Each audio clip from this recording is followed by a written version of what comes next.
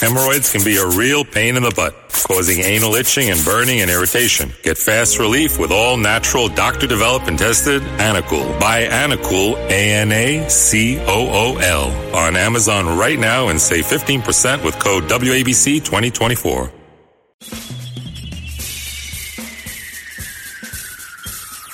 This is The Other Side of Midnight with Frank Morano. They're running a strange program, y'all. Now, here's Frank Morano.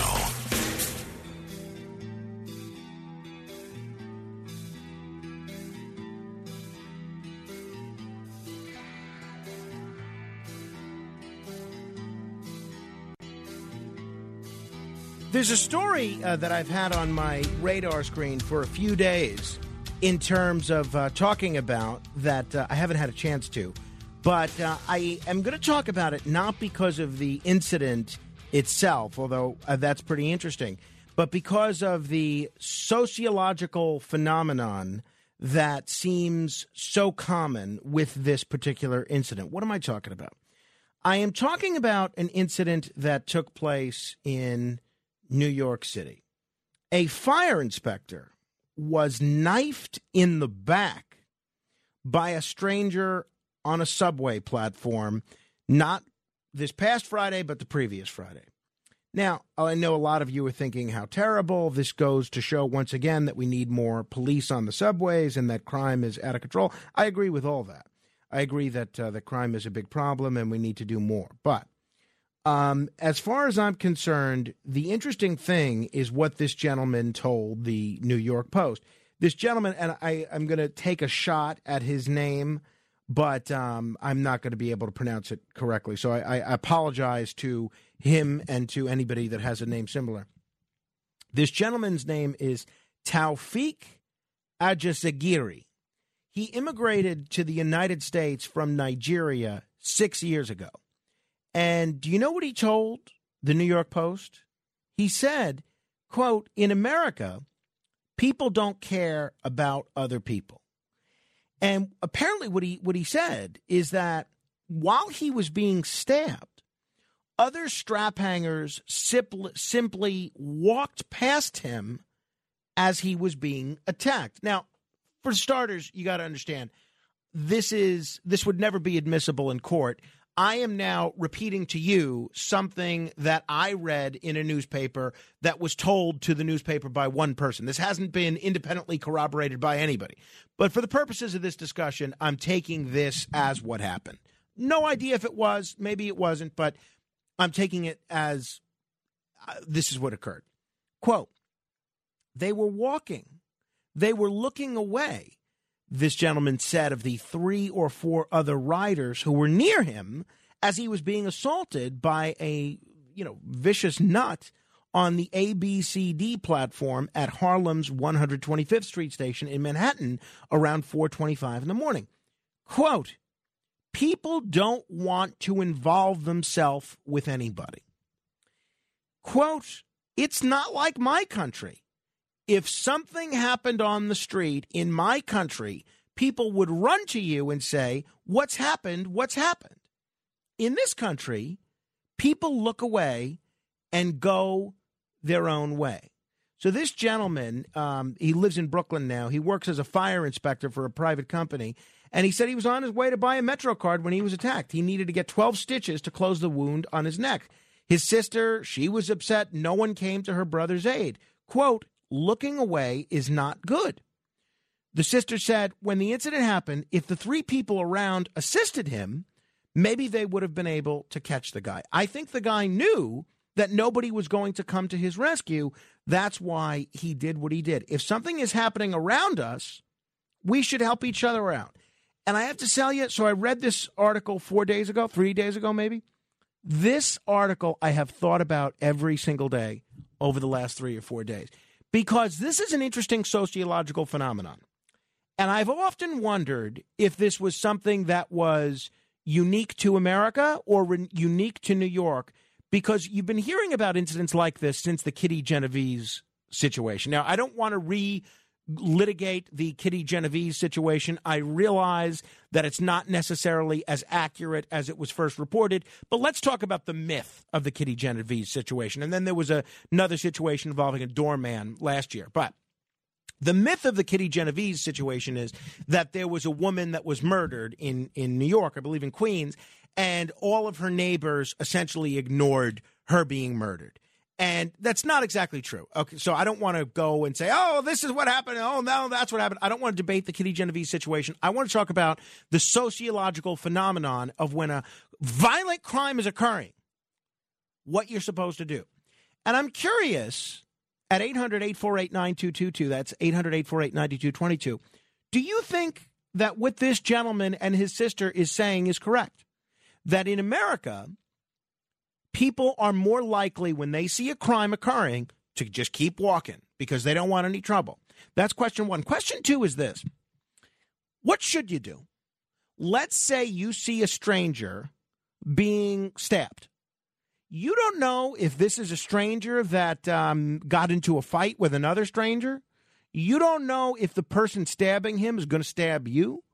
What is the appropriate response? Look, I take the subway all the time. I'm on the train all the time. I take mass transit all the time. And I walk around a lot. What is the appropriate response if you happen upon someone who is in the midst of being a crime victim? Male, female, stabbing, assault, rape. What should you do? And I would really love to hear from immigrants to our country. And I know we have a lot of immigrants that listen to this show, and a lot of cab drivers, a lot of Uber drivers especially, that listen to this show, believe it or not, to learn English. That's why so many cab drivers have a unique pronunciation of maple syrup, thanks to this program. But if you're an immigrant to this country, do you find what this gentleman says is true, which is in Nigeria, nobody would sit around and pretend they don't see you and look away as someone is being stabbed, whereas in America, they would do that. Curious as to your reaction. 800-848-9222. What do you think? 800-848-9222. I feel bad for this guy, and I also feel like it puts a poor image of the United States out to the world. So I'd love to know your take on if you think this is accurate, and two, what you think people should do if they come upon a situation like this. Let me tell you what's coming up. We have an action-packed show. Coming up in about 15 minutes, I'm going to talk with Mark Shaw. Mark Shaw was an attorney, and now he's a best-selling author who has written a number of books about the Kennedy assassination. We're going to talk about this lawsuit to get the Biden administration to release some of the documents related to the Kennedy assassination. And I want to ask Mark why he thinks the Biden administration is stonewalling this. Yesterday was Halloween. I got some fun Halloween stories, and it's a day where everybody likes to think about being taunted by ghosts and being haunted by ghosts. We're going to talk with a psychic medium and find out, how do you know if your house is actually haunted or not? So that'll be a lot of fun. And then I'm really excited about this. We're going to do a follow-up to our series on yeshiva education, where we're going to talk with someone who has the opposite view of yeshiva education than Julie Globus, who we spoke to last week on that subject. 800-848-9222. Let me begin with Lamar in Manhattan. Hello, Lamar. Hello. Lamar, go ahead. What's on your mind? All right, Lamar, thank you. 800-848-9222. Al in Yonkers. Hello, Al. Hey, Frank, how you doing? Good morning. I hope you and your family had a nice Halloween. It was terrific. Thank you. By the way, everybody great. Listening and being poised to call, you see what Al does? He's ready right away. I say, hi, Al, what's on your mind? And he jumps right in. He's energetic. His radio's not on. You know what Al does for a living, actually? He teaches seminars to callers as to how to call talk radio shows. So for folks wanting to improve their talk radio show performance, you guys should reach out to Al for some tutoring. Go ahead, Al. What's on your mind? Thanks for Sure. the compliment. Yeah, I just wanted to say, if a person is about to get attacked or is in the process of being attacked physically. I think there's some truth to the study of the Kitty Genovese incident in 1964 in Kew Gardens, Queens.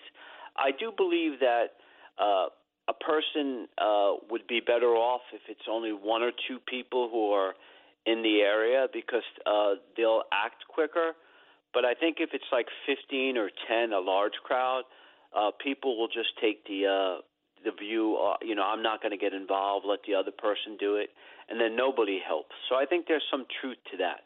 So what would you do? Let's say you were on the subway platform and you saw this situation occurring where a man was being stabbed in the back, probably by a stranger. I mean, again, we don't know the details. But what would you do if you saw this occurring? Would you look away and walk away because you don't want to get stabbed yourself? Would you do something to help this guy? What would you do? I would hope that I would rise to the occasion and have courage to help the person. Yeah, so would I. I would hope that I would have the gumption and the onions to do the same thing, Al. Thank you. 800-848-9222. Anastasia is in Astoria. Hello, Anastasia. Good evening. Good morning. Oh, yes, I forgot. I am so involved here. I'm listening to the program, and believe me, I put myself in the spot of that particular person.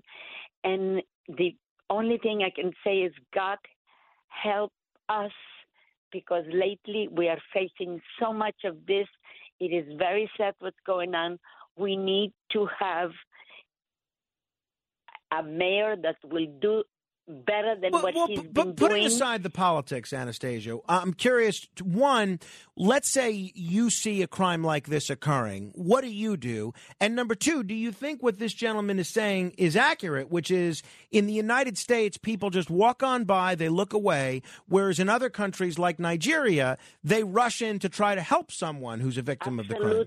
Absolutely wrong. He should have never made that statement. You don't generalize because America. I am an immigrant from Greece, and I can tell you I've been helped in many cases by other people. I find America very compassionate, very much compassion. Lately, things got in a little bit, kind of plenty danger, but there are still a lot of people that have love inside for people, and I would never say that statement. I believe it's a little too harsh to say that. All right. Well, I hope you're right, Anastasia. No. I hope you're right, and I appreciate your perspective. And maybe it's just the kind of people that are in the subway at 4:25 in the morning. Maybe they're just more likely to walk away, right? I mean, that's conceivable. Maybe they're night shift workers. Maybe they're working early and they don't want to get involved in something that's going to get them delayed from getting to work. Or maybe they're coming home late from being out and they're, a little half drunk or something. Maybe Anastasia's right. Curious, do you think what this gentleman says is accurate, that in Nigeria this wouldn't happen? They would jump in and help you, even if it's a stranger. And two, what would you do? 800-848-9222. And I'm, again, particularly eager to hear from people that were not born in this country. So far, Anastasia, hailing originally from Greece, says no, it's not accurate. Americans rush to rise to the occasion. Christina is in New Jersey, originally from Brazil. Christina, how are you? Thanks for joining us. I'm good, Frank. How are you doing? I'm doing wonderfully. Any thoughts on the Brazilian election that took place over the weekend? Oh, Frank, sad. Isn't it sad that they put a criminal in charge again? So needless to say, you were not happy with the results of the election. I take it. No, never. All right. So give me your take on this situation where this fella's attacked. He's stabbed in the back, and he says in the United States, in America, people don't care about other people. And in his experience, the folks that saw this attack were just walking away and looking away. And according to his sister, people don't want to involve themselves with anybody. Do you find that to be true? Yeah, I think so, Frank, because people are afraid. You know, especially if there's weapons involved, people are afraid, unfortunately. But in Brazil, they even use their cars if it's possible. They are so tired of crime and people are getting, bitten, and so they're just hitting people with people get together and save the person if it's possible, even if there's weapons involved. All right, so you agree with this guy. In Brazil, it wouldn't happen. People would jump in to help a stranger that was the victim of a crime. Yes. All right, yes, very 100%. interesting. Very interesting. Thank you. 800-848-9222. So I hope that's not the case. And again, as Al said, I hope I would have the courage to stick up for somebody, but I've never really been in a situation like this. And I'm trying to think what would be going through my mind. If I see someone with a bloody knife stabbing someone, I'm trying to be honest here, right? I'd love to think that I would rush in to help this guy, especially if there were other people around. But, you got to keep in mind that you have at least in my case, an 11-month-old son that you want to come home to, right? And if you don't come home because you're stabbed to death, then that does go through your mind, right? So I'd love to think I'd have that courage, but I can't guarantee that I would. I guess it's one of those things you don't know that you're in that situation until you're in it. 800-848-9222. Let me say hello to James in Pittsburgh. Hello, James. Hello, how are you? Well, I make a living. I'm a retired nurse, and I took a Forrest Nightingale oath where I'm a humanitarian like a cop. I'd have to step in, but the number one thing I think you do in that case is summons help before you do anything. Like when somebody drops over a CPR, you always summons help before you attempt to do anything. Reach out for help. But, in the violence in Pittsburgh, it's so violent here, shooting and killing 8 to 9 people a day at least. You know what it is to me, in my mind? It's the right-wing news media that's promoting their agenda with these political ads, and they're pitting one James. Group against the other. James, I really am hoping, and thank you for the call, and thank you for listening. I'm hoping not to make this a political issue. The right wing wants to blame the left wing. The left wing wants to blame the right wing. Put aside all the politics. Pretend there are no wings, right? Pretend you're standing on a subway platform and someone is stabbed. What do you do? Additionally, do you agree with what this guy is saying, that in America, people don't want to help, whereas in other countries they do? So far, we have Anastasia from Greece who says it's not true, and we have Christina from Brazil who says it is true. 800-848-9222. Tony is in Florida. Hello, Tony. Well, good morning. How are you today? I'm hanging in there, Tony. Thanks. Me too. I was in junior high when this happened. I remember our class discussed it. And afterwards, not one of us could figure out the mindset of where they would leave a woman to die like that. Well, you're talking about the Kitty Genovese situation. Well, look, the more we know about the Kitty Genovese situation, it looks like there were people that phoned 911. But right. I'm curious if you're on the subway platform and a guy is being stabbed in front of you, and it's a stranger, not a friend, not a family member, what would you do, Tony? Okay. If I was still a cop, I'd shoot him.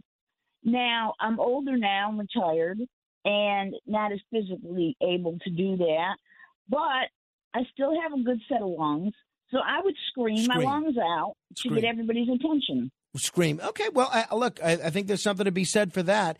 Look, obviously you want to notify 911, call law enforcement, but again, a lot of times, especially if you're dealing with a mentally ill person that's on a stabbing spree, I think a lot of times this happens so quickly that by the time you even complete your call to 911, the guy might have completed his act of stabbing and might be in the midst of running away. I don't know exactly what occurred here. Let me squeeze in one more, and those, if you want to keep holding, we're going to talk with Mark Shaw in a minute, and then we'll continue this discussion a little bit later. Helena is in Westchester. Hello, Helena. Hi, friend. Listen, most people don't have the skills to go up there and do something physically. But the thing that makes me angry is that a lot of people don't even bother calling 911 to report something's going on. So there you go. And one thing I want to ask you, whatever happened with Carmen when he was just a few months old? He kept on crying. What did you find out why he was crying so much? I don't know. I mean, he got over it. I mean, I think it was just him being a newborn. So now, for the most part, he sleeps through the night, although on Saturday night he did find himself getting up at 2:30 in the morning until I gave him a bottle. I think it was probably just teething, Helena, but he got over it. We didn't do anything different. He just kind of got over it. All right. Those of you that are holding, you're welcome to continue to do so, or you can call back, and if you're on hold already, we'll give Kenneth the instruction to put you right to the front of the line. But I'm really looking forward to talking with Mark Shaw in just a moment. This is a conversation you're not going to want to miss as we explore why the government is so eager to keep the facts about the Kennedy assassination from coming to light more than a half century later. Straight ahead. The Other Side of Midnight with Frank Morano. It's The Other Side of Midnight with Frank Morano. The Other Side of Midnight presents. This is Frank's Conspiracy Hour.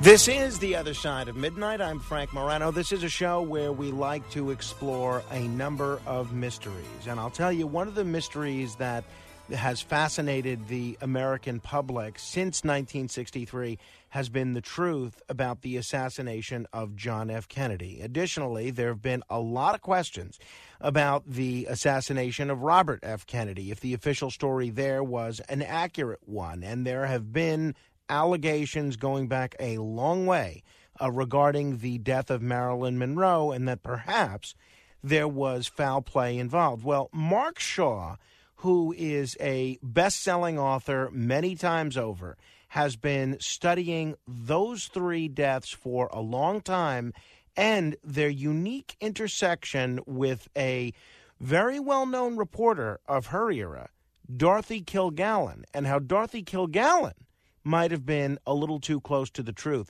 I became a fan of Mark Shaw when he wrote a book about Dorothy Kilgallen called The Reporter Who Knew Too Much. Since then, since he popped up on my radar screen, I think I've read at least 3 of his books. He's got a new book coming out later this month, and I'm looking forward to reading that one as well. It gives me a great deal of pleasure to welcome best-selling author and the author of the forthcoming book, Fighting for Justice, The Improbable Journey to Exposing Cover-Ups About the JFK Assassination and the Deaths of Marilyn Monroe and Dorothy Kilgallen, Mark Shaw. Mark, it's great to talk to you again. Hey, Frank, thanks so much again. I appreciate your having me on the program. Thanks. Pleasure is mine. So for folks that have not read The Reporter Who Knew Too Much or any of your previous books, or who may not have heard our previous conversations, remind folks who Dorothy Kilgallen was and what her best theory about the JFK assassination was. Well, it's fascinating. When I said improbable journey in the subtitle to the new book, Fighting for Justice, that comes out the 29th of November, it has been an improbable journey. And I get a little bit of a chill when I say that. You know, I've written now 6 books that touch on the JFK assassination and the deaths of Marilyn and Dorothy. And the other day, in fact, I had the books kind of in my documents put together, almost 800,000 words I've written about it. Wow. And all of that. And so the reason I bring that up is because it all started with Dorothy. But it started when I found out that Jack Ruby's lawyer, Melvin Belli, the rambunctious San Francisco attorney that I practiced law with in the 1980s, as a matter of fact, knew Dorothy, and he knew Dorothy because she was at the Jack Ruby trial. Belli was Ruby's lawyer, and I didn't know a lot about Dorothy at that time, but I wrote a book about Belli, and I found out that, hey, wait a minute, at the trial there was Dorothy Kilgallen. Well, who is she? Well, many of your listeners are going to feel just as dumb as I did then, and that is that we only knew her as a star panelist on the quiz show on CBS every Sunday night in the 50s and 60s called What's My Line? They guessed unusual occupations. I think the last show that Dorothy was on before she died was a woman who sold dynamite, things like that.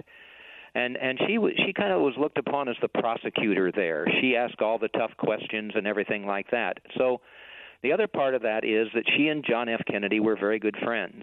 He had been to her home for parties. They knew each other on the watering hole scene in New York City.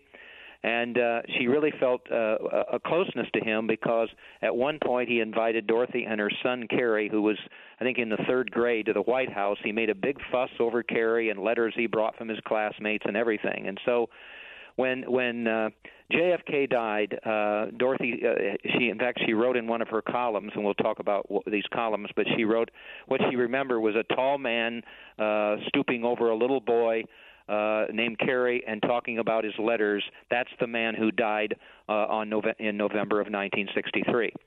Dorothy Kilgallen at one point was pinpointed by the New York Post as the most powerful female voice in America. Now, you have to think Diane Sawyer, maybe Oprah Winfrey today, all of that, but Dorothy surpassed any of them. Wow. She had a syndicated column called Voice to Broadway, syndicated to 200 newspapers across the country for the Hearst Syndicate.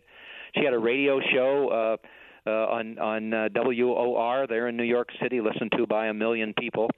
And then she really got involved, which intrigued me to begin with when I started finding out about her. And you're talking about the book, The Reporter Who Knew Too Much, all that's in there. She covered high-profile trials, like I did when I was with ABC and some of the other stations, but nothing like Dorothy did. The Charles Lindbergh baby kidnapping case. Dr. Sam Shepard, that became the Fugitive movie. She was there. If people want to see what the respect was for Dorothy, go to the DorothyKilgallenStory.org, the DorothyKilgallenStory.org. You'll see her in the middle of the courtroom at the Dr. Sam Shepard case, and there's about 25 reporters around her. She was a true woman of integrity, and she had the best sources and all of that. And I'm pleased to say that that's kind of what happened to me as I started looking into Dorothy, her life and times, her death, and everything. You know, it wasn't too long ago, a gentleman who runs the programming in San Francisco at the Commonwealth Club, where I've appeared 2 or 3 times, I'll be there on December 1st again, said, you know, one of the things, Mark, that you're a crowdsourcing magnet. Frank, I didn't even know what that term meant, but we looked it up. And basically what it means, I guess, simplicity, is that, you know, you throw information out there like you do on your radio program. It's such a great program because I'm sure then you hear from listeners and they give you information about the information that you threw out there on the radio. Well, that's what's happened to me. And so, you know, I'm very proud to say I think I know more about the JFK assassination, Dorothy and Marilyn's death than anybody, the truth about them, because of all the sources that I've had, primary sources like Dorothy. So I wrote the Reporter Who Knew Too Much about Dorothy, her life and times. And the main thing that I found out about her was that, you know, unlike me, unlike any of these so-called experts, authors, the Oliver Stones of the world, the Sixth Floor Museum in Dallas, all these people, none of us were there at the Jack Ruby trial where Dorothy was. She was right in the front row. And she listened to all that testimony, and she wrote these columns, the Oswald file must not close. Everybody else was buying J. Edgar Hoover's Oswald alone theory. Dorothy wasn't. And right away, I figured out that, you know, Dorothy was on the right track in terms of what she was doing because she also was the only one who interviewed Jack Ruby at the trial. Belli and his associate set that up right in the courtroom behind the railing. And I have the Belai's account of that.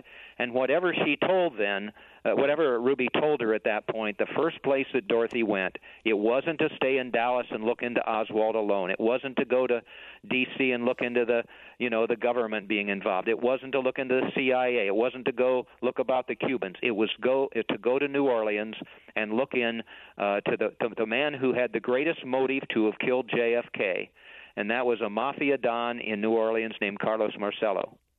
And just to terminate that, and then we can go on from there. The reason that is because, as Dorothy found out, and I found out through my research, Joe Kennedy basically in many ways fixed the 60 election. They used the mobsters to help them. Joe made a deal with the devil. You help us win that election, the votes in Illinois and West Virginia, and we will leave you guys alone when we get in the White House. Very common sense situation. Sure. Well, what happened when they got in the White House? Joe pressured JFK to appoint Bobby Kennedy Attorney General, and what's the first thing that Bobby Kennedy did? He went after those mobsters, Giancana, Trafficante, and especially Marcello, who he deported to Central America. Well, you can't mess around with those mafia people. I'll just tell you just a real quick story. I was with Good Morning America, and they sent me over to interview a mafia boss's attorney in Philadelphia. The mafia guy was Angelo Bruno, about the mob getting involved in Atlantic City. Right. So I went over there. I interviewed him. They played that on Good Morning America the next morning, and the producers were so excited about it, they asked me to stay in Philadelphia and see if he'd talk to me again. I called his office. I asked this woman, is such and such there? There was complete silence, and finally I realized she was crying, and I said, are you okay? And she said, well, Mr. Shaw, I don't know if you know it. This morning when he started his car, it blew up. You cannot mess around with those guys. So you've got Marcello being embarrassed by Robert Kennedy, and what does he decide to do? He wants to kill RFK, but if he does, as Dorothy found out, if you do that, then JFK is going to come after you with everything the government has. But if you kill JFK, Bobby Kennedy will be powerless. And that's exactly what happened. And all of these other experts and all these authors and everything want to stray off of that, but it was basically start to finish a mafia hit. Because you can't mess around. They play by their own rules. Nick Pileggi, who's given a nice endorsement for my new book, wrote Wise Guy and Casino and all of that, said that, to me, Marcello's Sicilian. It's all about revenge. And so that's what Dorothy found out, and that's when she got too close to the truth. I want to talk to you a little bit about Dorothy's untimely passing in just a minute. But part of the reason I was so eager to talk with you now is because of the news regarding this new lawsuit seeking to force the Biden administration and the National Archives to release all of the remaining government documents about President Kennedy's assassination, something that we thought was going to happen decades ago after they passed this bill back in 1992. As far as Dorothy goes, and again, there's some great books that you've written on this, Collateral Damage, Denial of Justice, and to me, one of the best books ever written, not just about true crime or investigative journalism, but just one of the best books ever written, period, The Reporter Who Knew Too Much. As far as Dorothy goes, do you believe that the people behind her death were entities within the government or someone associated with the underworld of the mafia? Well, it's interesting because I started out, with the theories that I felt like with my primary sources that I could prove. I don't speculate in my books, Frank, just like you don't speculate on your show. You want to give people the best information they can, sure, and then they can ask questions. They didn't ask enough questions back in the 1960s with Marilyn's death, JFK's, Dorothy's, or Robert Kennedy's. They just took it for as God's truth, what J. Edgar Hoover was saying. And so Dorothy was always very inquisitive, and I've always wondered exactly, what she knew about in terms of the possible corruption that went on back in the 1960s when JFK died. Let's just hit what's happened here with regard to these JFK documents. I couldn't believe it. I wrote down 30 years, and then I had to change that to 40 years. since these documents were supposed to have been it's amazing. Revealed. And so you go back through the presidents all the way to, George Bush Sr. and all the way down through, and each one of them always came up with an excuse. Usually it was national security. But Biden hit the topper. You talk about incredulous. I call it, it's just absolutely ludicrous is what I say in the book. Here's why he said we shouldn't have those documents now. Temporary continuing postponement is necessary to protect against identifiable harm to the military defense, intelligence operations, law enforcement, or the conduct of foreign relations that is of such gravity that it outweighs the public interest in immediate disclosure. As far as conduct of foreign relations, law enforcement, come on, Frank. It defies any sort of credible test of. I mean, I can't believe anybody would believe this. Now, there is this lawsuit, and I'm wishing the best of luck to the Mary Farrell Foundation, who brought this and is trying to bring these documents public. Needless to say, it doesn't sound like you give President Biden his explanation as to why he wouldn't declassify a whole lot of credibility either. But President Trump, he held some documents back as well when he was president. And President Trump was someone that was always seen, even before he was elected, as sort of a conspiracy theorist. He raised the specter that maybe Ted Cruz's father was somehow involved in the Kennedy assassination. What was the Trump rationale for holding some of these documents back? Was that national security as well? Oh yeah, that's just the cover-up blanket that you could use. You see, it's national security. We can't let those things out, even though everybody's dead from what happened in 1963 and so on. So it's amazing to me, Frank, sometimes that people swallow all of this, and there's people that say there was no Holocaust, that Nixon was telling the truth when he said, I'm not a crook. There was no 9/11. There's no January 6th. Epstein committed suicide. Clinton was truthful when he said, I didn't have sex with that girl. I mean, all these kind of things. It's unbelievable that we believe some of this. And it's the same thing with Biden. In my opinion, he ought to be prosecuted for not following the law. The law said that the documents had to be released by 2017. That hasn't happened. Now it hasn't happened this year either. And so it just goes on. And so Mary Farrell Foundation is a very reputable JFK assassination organization. Now let me get, though, back to Dorothy Kilgallen, because it all ties together here. I connected Dorothy, Marilyn, and JFK's death for the first time in Collateral Damage. But I've always been suspicious of what's the real reason that they're hiding these JFK assassination documents. And that was exactly my question. Yeah. And that takes us into what the shocking new evidence is in Fighting for Justice that will come out November the 29th. And that is this. I was able, you talk about primary sources and crowdsourcing and all that.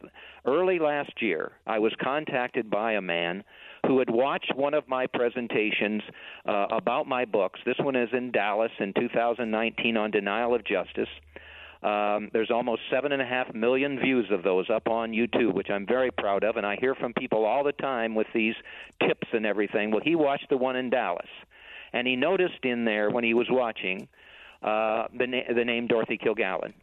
So he called me, and I'm sure this has happened to you sometimes when you get this information out of the blue that you couldn't make up as to how you got it. And so I'm sitting here in my writing studio, and he wanted to talk to me, so I call him, and he says, well, yes, Mr. Shaw, I might as well tell you. First of all, I was a legislative assistant an assistant to Robert Kennedy when JFK was in the White House. I worked with both Kennedys. I was involved with writing Title 8 or Title 9 of the Civil Rights Act. I was a Yale graduate. I just got to be able to know them. I was the go-between between JFK and RFK, and I said, well, gee, that's just wonderful. I'm most interested to hear about that. He said, well, the reason I called you, though, is I was the legislative assistant for one of the Warren Commission members. And I actually rode with one of those members to the hearings.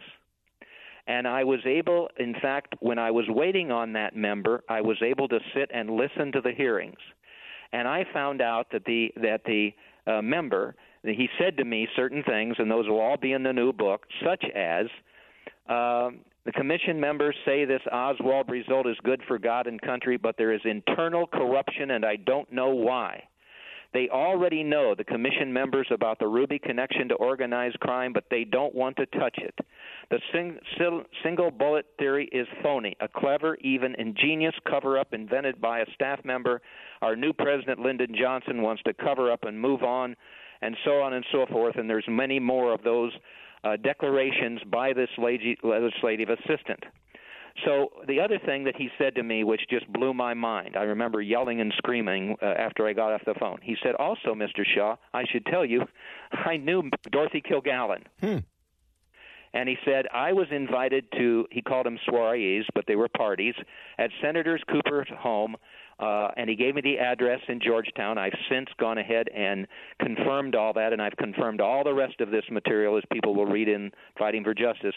I went to the soirees at his home, and I sat right next to Dorothy Kilgallen.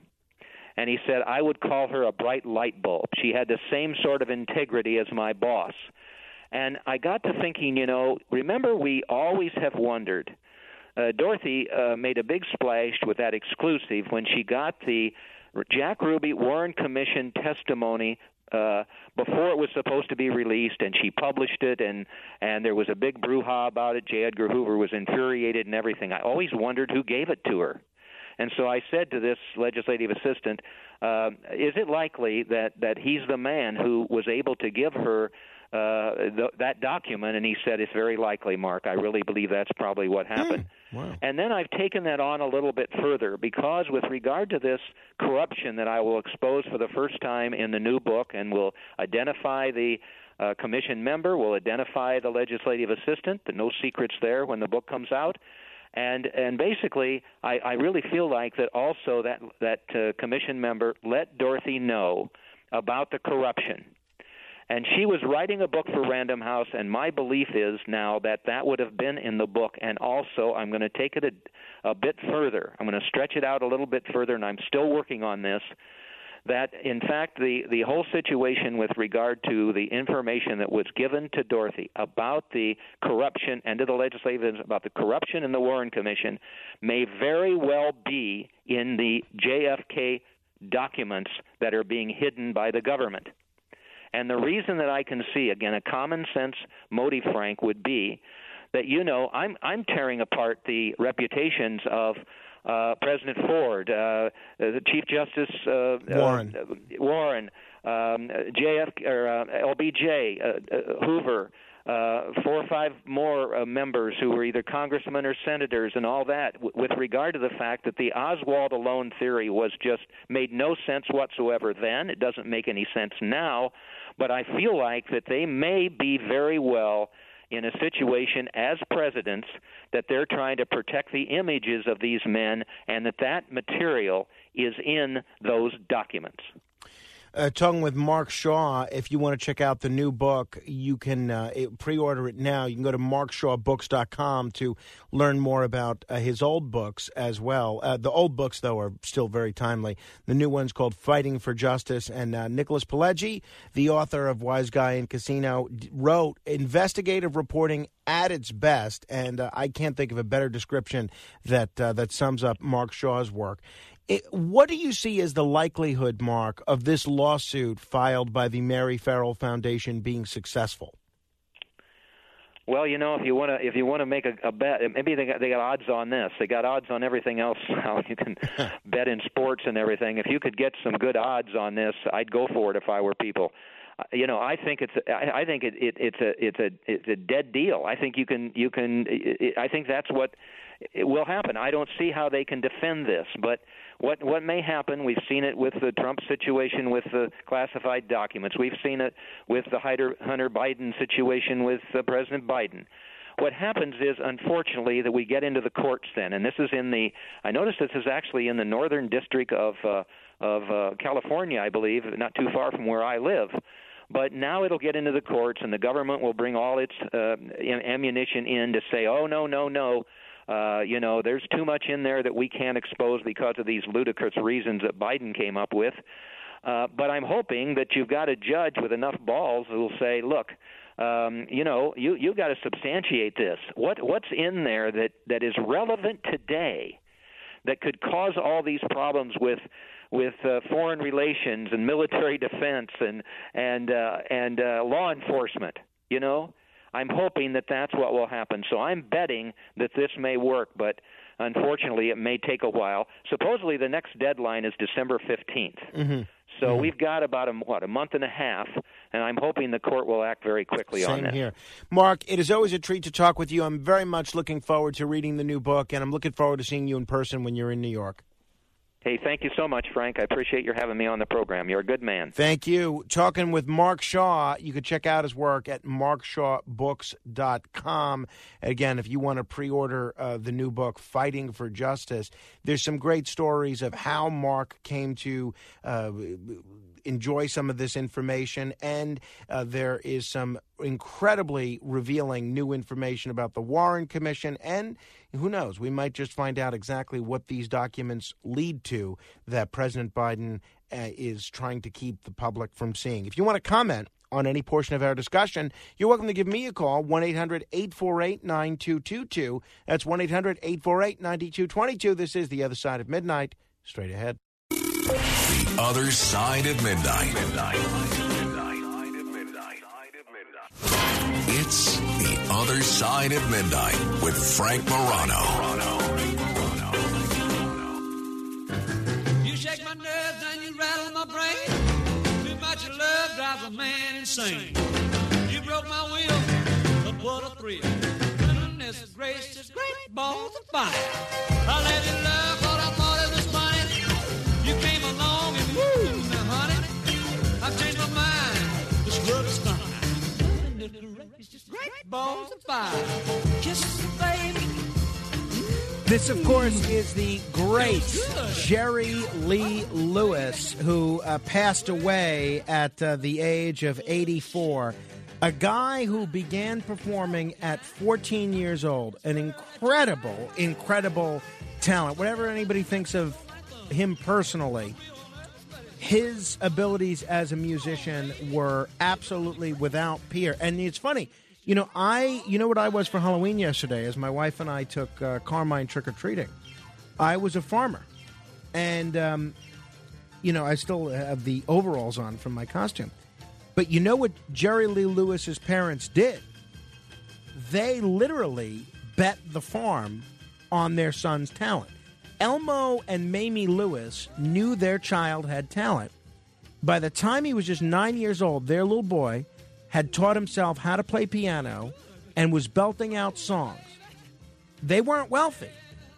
So his parents decided to mortgage their farm so they could get Jerry Lee his own piano. So certainly that was a good bet, and I am betting that Jerry Lee paid his parents back. 800-848-9222. That's 800-848-9222. It was indeed Carmine's first time trick-or-treating yesterday, his first Halloween. He had two different costumes. He had a pumpkin in our neighborhood, and then we went to my mom's house, and he put on a pig outfit. The pumpkin was the very same pumpkin my brother wore for his first Halloween. And if you want to see a photo of Rachel and I as farmers and Carmine as a pumpkin, you can go to Facebook.com/MoranoFan. That's Facebook.com/MORANOFan. We didn't do a whole lot of trick-or-treating. We just went to a couple of the houses in our neighborhood. We visited my cousin Deanna, who lives around the corner from us. Then we visited my father, and then we visited my mom. That was pretty much the totality of our Halloween experience. And then when we left, we put out a bowl of candy for children to help themselves to. It's funny. We came back, all the candy was gone. So I think we did get a pretty steady volume of trick-or-treaters. But you can look on the Ring camera to see who comes up to your house. And my wife remarked to me that a couple of the people that came up to the house to get candy that were trick-or-treating were not children. They weren't even teenagers. They were adult women. And I think they had a costume, but still. I mean, there's got to come a point where you reach an age and that's it. No mas. No mas. You're too old for trick-or-treating. But it was a fun Halloween from our perspective. It was a little disappointing. We were driving around from all these different places that we were visiting, grandparents and so forth, and I smell something. And sure enough, there was dog feces on my shoe. And I was wearing some Timberland boots because I felt like that fit better with my whole farmer motif. And I didn't have a chance to clean them off yet because it was raining by the time I had left. And my wife didn't want me to bring them in the house. And it was raining. I couldn't really clean them outside. So they're currently outside of my home. But so I had to wear my weekend shoes to work here, which are kind of lounge wear. They're basically boat shoes. So the overalls that I'm wearing are a little lengthy. They're long. So I keep stepping on the bottom of my pants. It's a little annoying. I've rolled up the bottom of the pants, but it is a little irritating. But it was a fun Halloween overall, and we got some good candy. And I think Carmine, he didn't really get the whole trick-or-treating aspect of it, but he seemed to handle it okay. 800-848-9222. Bob is in Hartsdale. Hello, Bob. Good morning, Frank. How are you? I'm doing okay, thanks. I think I know why everything is being kept quiet. How much did J. Edgar Hoover know about the assassination before it happened? And number two, LBJ, if you remember on the plane back to Dallas, I believe it was, with the wife, he was told, be prepared to take over the country. So obviously the Dems knew something was going to happen big. So I believe today, even today, there's the embarrassing fact that they're trying to keep quiet. Well, I mean, that's similar to what Mark just said, right? But the thing that I don't understand, let's say you're right? Let's say that President Biden is trying to shield President Ford and President Johnson from embarrassment and things of that nature. Why would Donald Trump have gone along with that? Well, that's a good question. I'm not really sure. Maybe he decided just to do a favor. I don't know, because it could hurt the country. I don't know. But I really believe it's the embarrassment fact against the Dems. And we're going into an election now, and the Dems can't afford any embarrassing situation. I think if it was such a blatant partisan issue like that, Trump wouldn't have gone along with that. I think he would have loved an opportunity to embarrass some Democratic politicians. So I don't buy that. But who knows? Right? That's why it's so important that this lawsuit is successful. Those of you that are holding, we're going to get to you. And yesterday was Halloween, so we're going to talk with someone who talks with dead people in a moment. Your influence counts. Make sure you use it.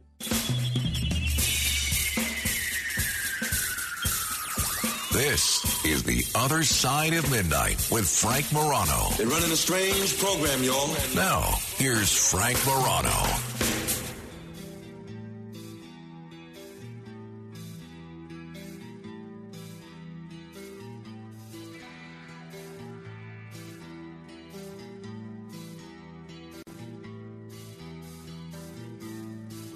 Do you remember a couple of months ago when it was reported that there was going to be a Department of Homeland Security disinformation governance board? A lot of people, rightly so, were frightened by that. And then immediately after the backlash, they announced that they were pulling the plug. Well, I think you're probably too smart to think that that was the end of the Department of Homeland Security's efforts to police what you can say online. And a wonderful piece of investigative journalism in the publication The Intercept, which is a left-wing publication. It's as left-wing as can be. And I've just linked to it on Facebook.com/MoranoFan. It's written by Ken Klippenstein and Lee Fang. And this is what the article reads. The Department of Homeland Security is quietly broadening its efforts to curb speech it considers dangerous. An investigation by The Intercept has found years of internal Department of Homeland Security memos, emails, and documents obtained by The Intercept, as well as an ongoing, lawsuit, illustrate an expansive effort by the agency to influence tech platforms. Now, this work, most of which remains completely unknown to the American public, it kind of came on our radar screen when it was reported that the Department of Homeland Security was going to have this Disinformation Governance Board, which is a panel designed to police misinformation. What is misinformation? Misinformation is essentially false information spread unintentionally. If I spread an article that says Hillary Clinton is actually a lizard and I don't know that it's false and I go out there and spread it, that's misinformation. It was also designed to police disinformation, which is false information spread intentionally. Malinformation, which is factual information shared out of context with harmful intent that might threaten U.S. interests. Now, while the board was widely ridiculed, rightly so, they immediately scaled it back and then shut it down within a few months. There are currently other initiatives underway as the Department of Homeland Security pivots to monitoring social media now that its original mandate, the war on terror, has been winding down. Behind closed doors, and again, I want to emphasize, this is not Fox News or Newsmax or some right-wing publication. The Intercept is a super left-wing publication. Behind closed doors and through pressure on private platforms, the U.S. government has used its power to try to shape online discourse. According to meeting minutes and other records appended to a lawsuit filed by the Missouri Attorney General, discussions have ranged from the scale and scope of government intervention in online discourse to the mechanics of streamlining takedown requests for false or intentionally misleading information. It is a lengthy article. It is wonderful journalism. I have linked to the whole thing. I encourage you to read the whole thing. But let me give you a few takeaways that the Intercept article highlights. So even though the Department of Homeland Security shut down this Disinformation Governance Board, a strategic document reveals that the underlying work is ongoing. The Department of Homeland Security, and this is where you should be frightened, and this to me confirms what I feel like I already knew. The Department of Homeland Security plans to target inaccurate information on the origins of the COVID pandemic and the efficacies of COVID vaccines. Now, the problem with that is what we've been told was accurate about both of those things, the origins of the pandemic and the vaccines itself. It's changed over time. And so something that might have been considered false a year ago or 2 years ago might be accurate the more information we learn. So why suppress that? Why have it reported to the teacher that's Department of Homeland Security? But it's not just that. They're also planning to target inaccurate information on racial justice, inaccurate information on the U.S. withdrawal from Afghanistan, and the nature of U.S. support to Ukraine. And if you had any doubt about the marriage that's going on in this country between big government and big business, Facebook actually created a special portal for the Department of Homeland Security and government partners to report disinformation directly. Understand what that means. I post something on Facebook, you post something on Facebook, Department of Homeland Security says, well, hey, this fits our definition of disinformation. I'm going to fill out this Facebook portal and report it to Facebook. They have a special, you know how Bill O'Reilly, if you listen to his show or watch his show, he has a special subscriber email address where you get access to him directly. That's what Facebook has for the Department of Homeland Security. And I don't think that's right. And I think this is really dangerous. I think this is a huge step towards infringing on free speech. Now, I know there's a lot of bad information out there. I know there's a lot of misinformation, disinformation, malinformation.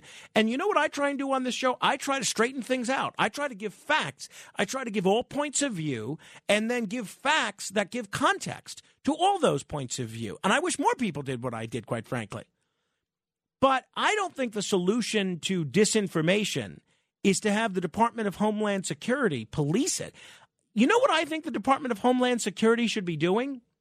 Keeping us safe from terrorist attacks and other threats to the homeland. Not worrying about somebody sharing a meme having to do with COVID vaccines on Facebook. 800-848-9222. I find this really alarming, quite frankly. According to the U.S. withdrawal from Afghanistan, the nature of U.S. support to Ukraine, COVID vaccines, and racial justice. The inclusion of the withdrawal from Afghanistan on this is particularly noteworthy, given that House Republicans, should they take the majority in the midterms, which I think appears likely, they have vowed to investigate. You've heard people like Congressman Mike Johnson say this makes Benghazi look like a much smaller issue. How disinformation is defined by the government is not clearly articulated. So what does that mean? That means it's completely subjective. What I think is disinformation, you may not think is disinformation. And it provides a huge opening for Department of Homeland Security officials to make essentially politically motivated determinations about what constitutes dangerous speech. You may view the world differently than I view it, and you may think what I'm saying is dangerous, and I don't. I find this pretty alarming. 800-848-9222. You're welcome to weigh in on this or anything else we've covered, but I would encourage you to read this whole article. I've just linked to it on my Facebook page, facebook.com/Morano fan. I want to talk to you also about this killer asteroid, which may be coming towards the Earth, but a lot of you have been patiently holding. Let me get to as many of you as we can. 800-848-9222. Coming up, we're going to talk about how to talk to dead people. And then next hour, we'll talk a little bit about yeshiva education and get a different perspective from the one you heard from Julie Globus a couple of weeks ago. Tony is in Clifton, New Jersey. Hello, Tony. Hi, Frank. Just a quick thing. I followed the whole thing about the documents on the Kennedy assassination, waited patiently during the past year or so when we were waiting. And I think the reason why we didn't see anything is because if you know that George H.W. Bush was also part of the CIA. Well, he was the head of the CIA. And he was in the CIA at the time. He worked in the CIA in his earlier years. Right, no, he was the head of the CIA. He was the director of the CIA. He was the head of the CIA, and the CIA was part of that whole thing with Kennedy as well, although your author didn't talk about it, about what happened to him and, how everything was handled with with that report. And I think because the George H.W. Bush's son is still alive, I really think that, now we're not just dealing with people who have passed on, but maybe just because his son is still alive and was the president, that's the only reason I could think of that maybe Trump decided to hold back. Yeah, you may be right. Look, obviously, this is conjecture on all of our parts. But honestly, given the hostility that both Trump and to a lesser extent Biden have had towards George W. Bush, I can't see either of them really being willing to do George W. Bush a favor to withhold any documents that may make his father look bad. Now, doesn't mean you're wrong. It's just it's not something that I can see from either of them. You may be right. Well, have a good night, Frank. Hey, thank you, Tony. Appreciate it. 800-848-9222. Eddie is in Babylon. Hello, Eddie. Oh, my gosh, Frank, I think maybe it's a good thing I didn't run into at St. Patrick's Cathedral last Wednesday because we'd still be at Smith and Walensky's having a scotch and talking about all this. The greatest show, three things. About the subway stabbing, I think it's population density. The more the people, the more they care less. Out in the Midwest, people are kinder. Let's see. Facebook and Messenger, yeah, I'm banned from them for some reason, probably my political views like yours. And I was a nuclear medicine technologist at Stony Brook 25 years ago. I had a rather large Polish man, and he had terminal bone cancer. I was doing a bone scan on him, and I had an hour and a half to talk to him. And he prefaced it first by saying, Eddie, I did many things in my life that I wasn't particularly proud of.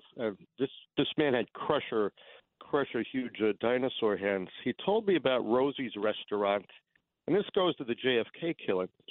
And he said, Rosie, if she'd come over and kiss you, the restaurant might have been in Manhattan or Queens. He said the next day you were dead. Then he said, someone came up, Eddie, and they kissed Rosie one night, and they found her in the lime pits upstate.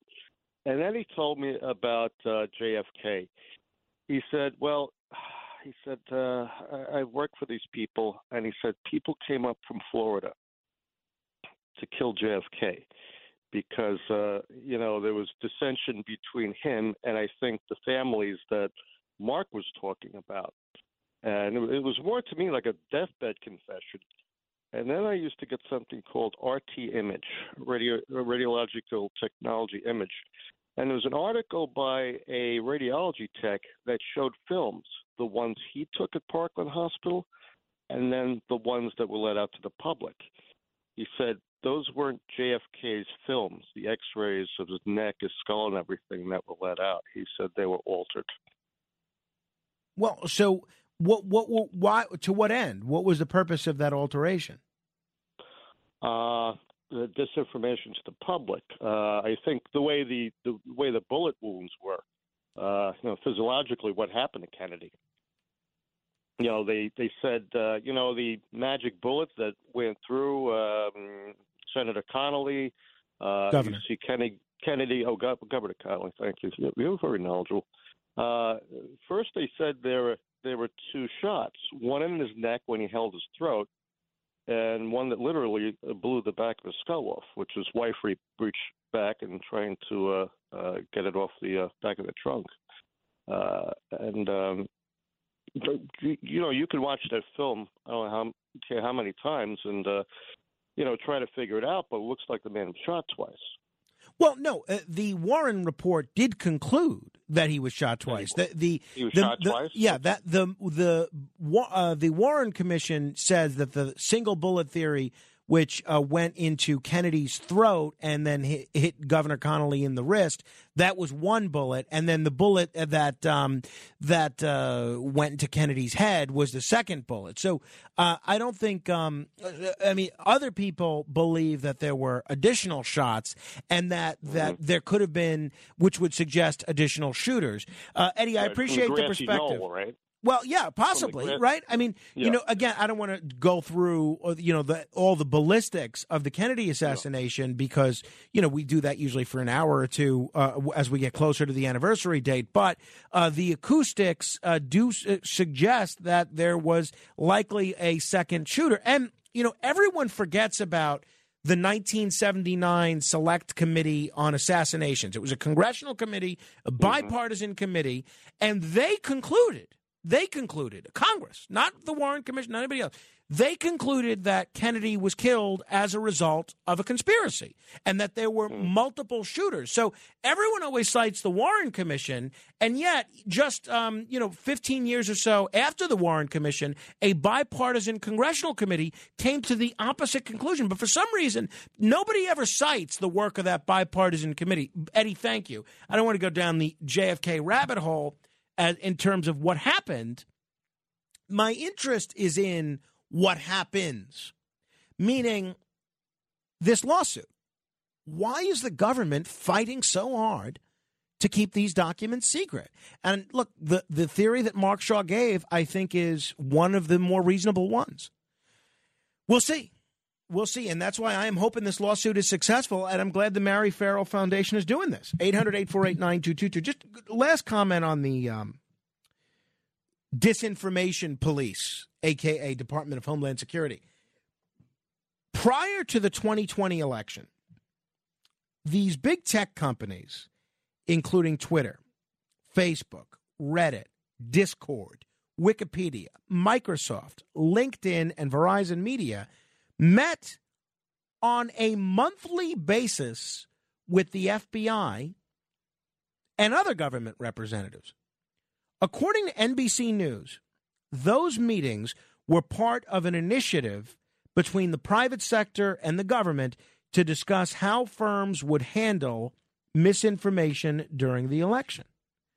The stepped-up counter-disinformation effort began in 2018 following high-profile hacking incidents of U.S. firms when Congress passed and President Trump signed the Cybersecurity and Infrastructure Security Agency Act, forming a new wing of the Department of Homeland Security devoted to protecting critical national infrastructure.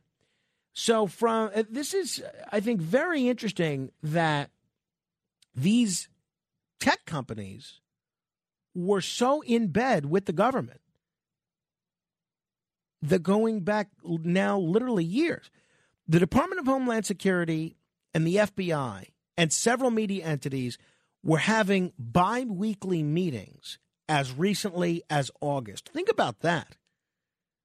The Department of Homeland Security considered countering disinformation relating to content that undermines trust in financial systems and courts.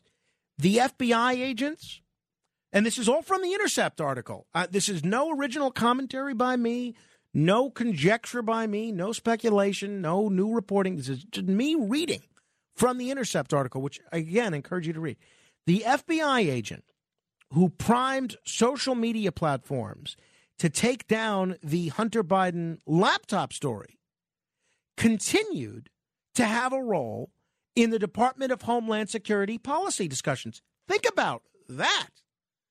We now know Twitter has admitted, other people have admitted, that it was a mistake to censor that Hunter Biden laptop story. And yet, the agent that did it gets to keep making policy about what's appropriate disinformation to censor. I mean, what do you have to do in your career to be wrong enough and or disgraced enough where the Department of Homeland Security doesn't go to you and say, oh, okay, let's let Fred handle this one. Joe, okay, you've done enough damage. Let's give someone else an opportunity. I thought that was pretty alarming. 800-848-9222. That's 800-848-9222. We're going to talk with a psychic medium. By the way, that you can't make this stuff up. You know what that FBI agent's names are? The FBI agent's name was Elvis Chan. How cool is a name is that for an FBI special agent, right? All right, 800-848-9222. Marianne is in Queens. Hello, Marianne. Good morning, Frank. Morning. How are you? Great, thank you. All right. Yes, my comment, first of all, was about how we react in front of a crime committed in public. Well, I will call the police. Now, the problem is that since 2020, things have changed with the help we are expecting from the police, because those rallies that actually say that we have to defund the police, and the fact that the police cannot act appropriately to stop crime, well, it's not the same. They are afraid of getting involved. And the reason why I believe it has to do a lot with the present government that we have that is patronizing the criminal. These people are stopped. They can do anything in the street, and they put them back in the street. So they feel that they are protected. The public is the one that, which is the victim, has no protection at Right, all. so what would you do if someone next to you on a subway platform was being stabbed? Well, I will call the police. I will, of course, I will call the police. But if I see that a child is in danger, I will directly involve myself. But if it's an adult, trying to avoid it. you wouldn't intervene? No, I personally, to grab someone, I wouldn't. Because the other day, remember, they say that they attacked a Good Samaritan. They stabbed him.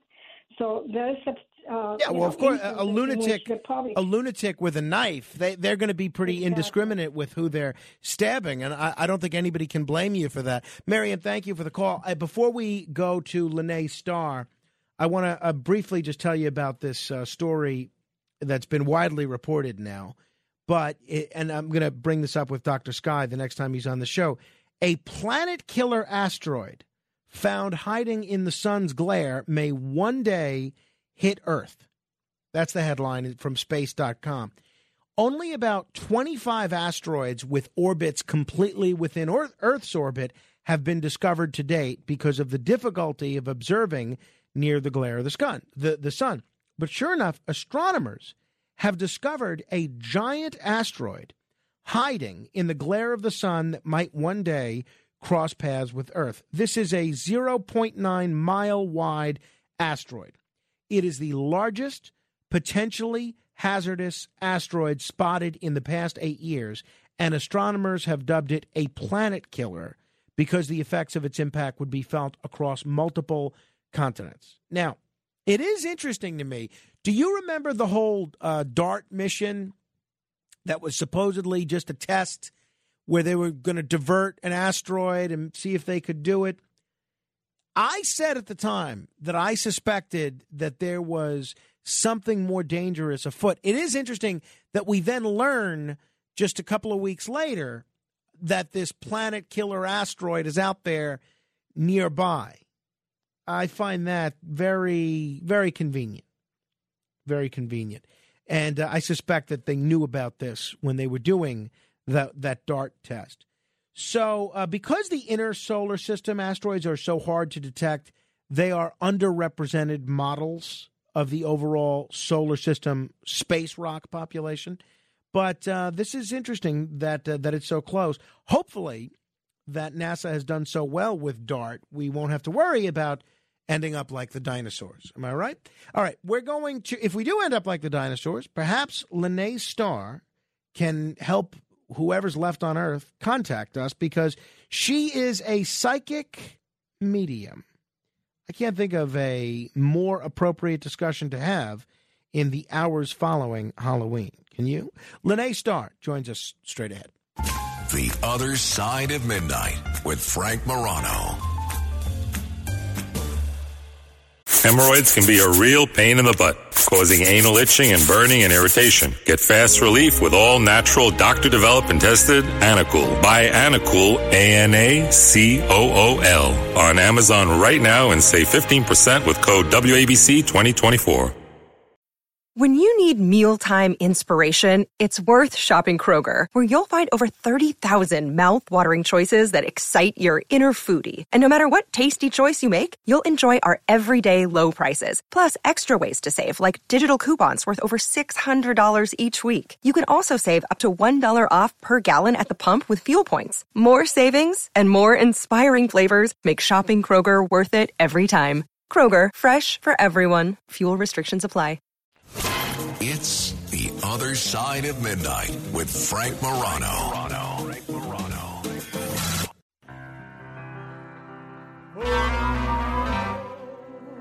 My love, my darling, I've hungered for your touch a long, lonely time.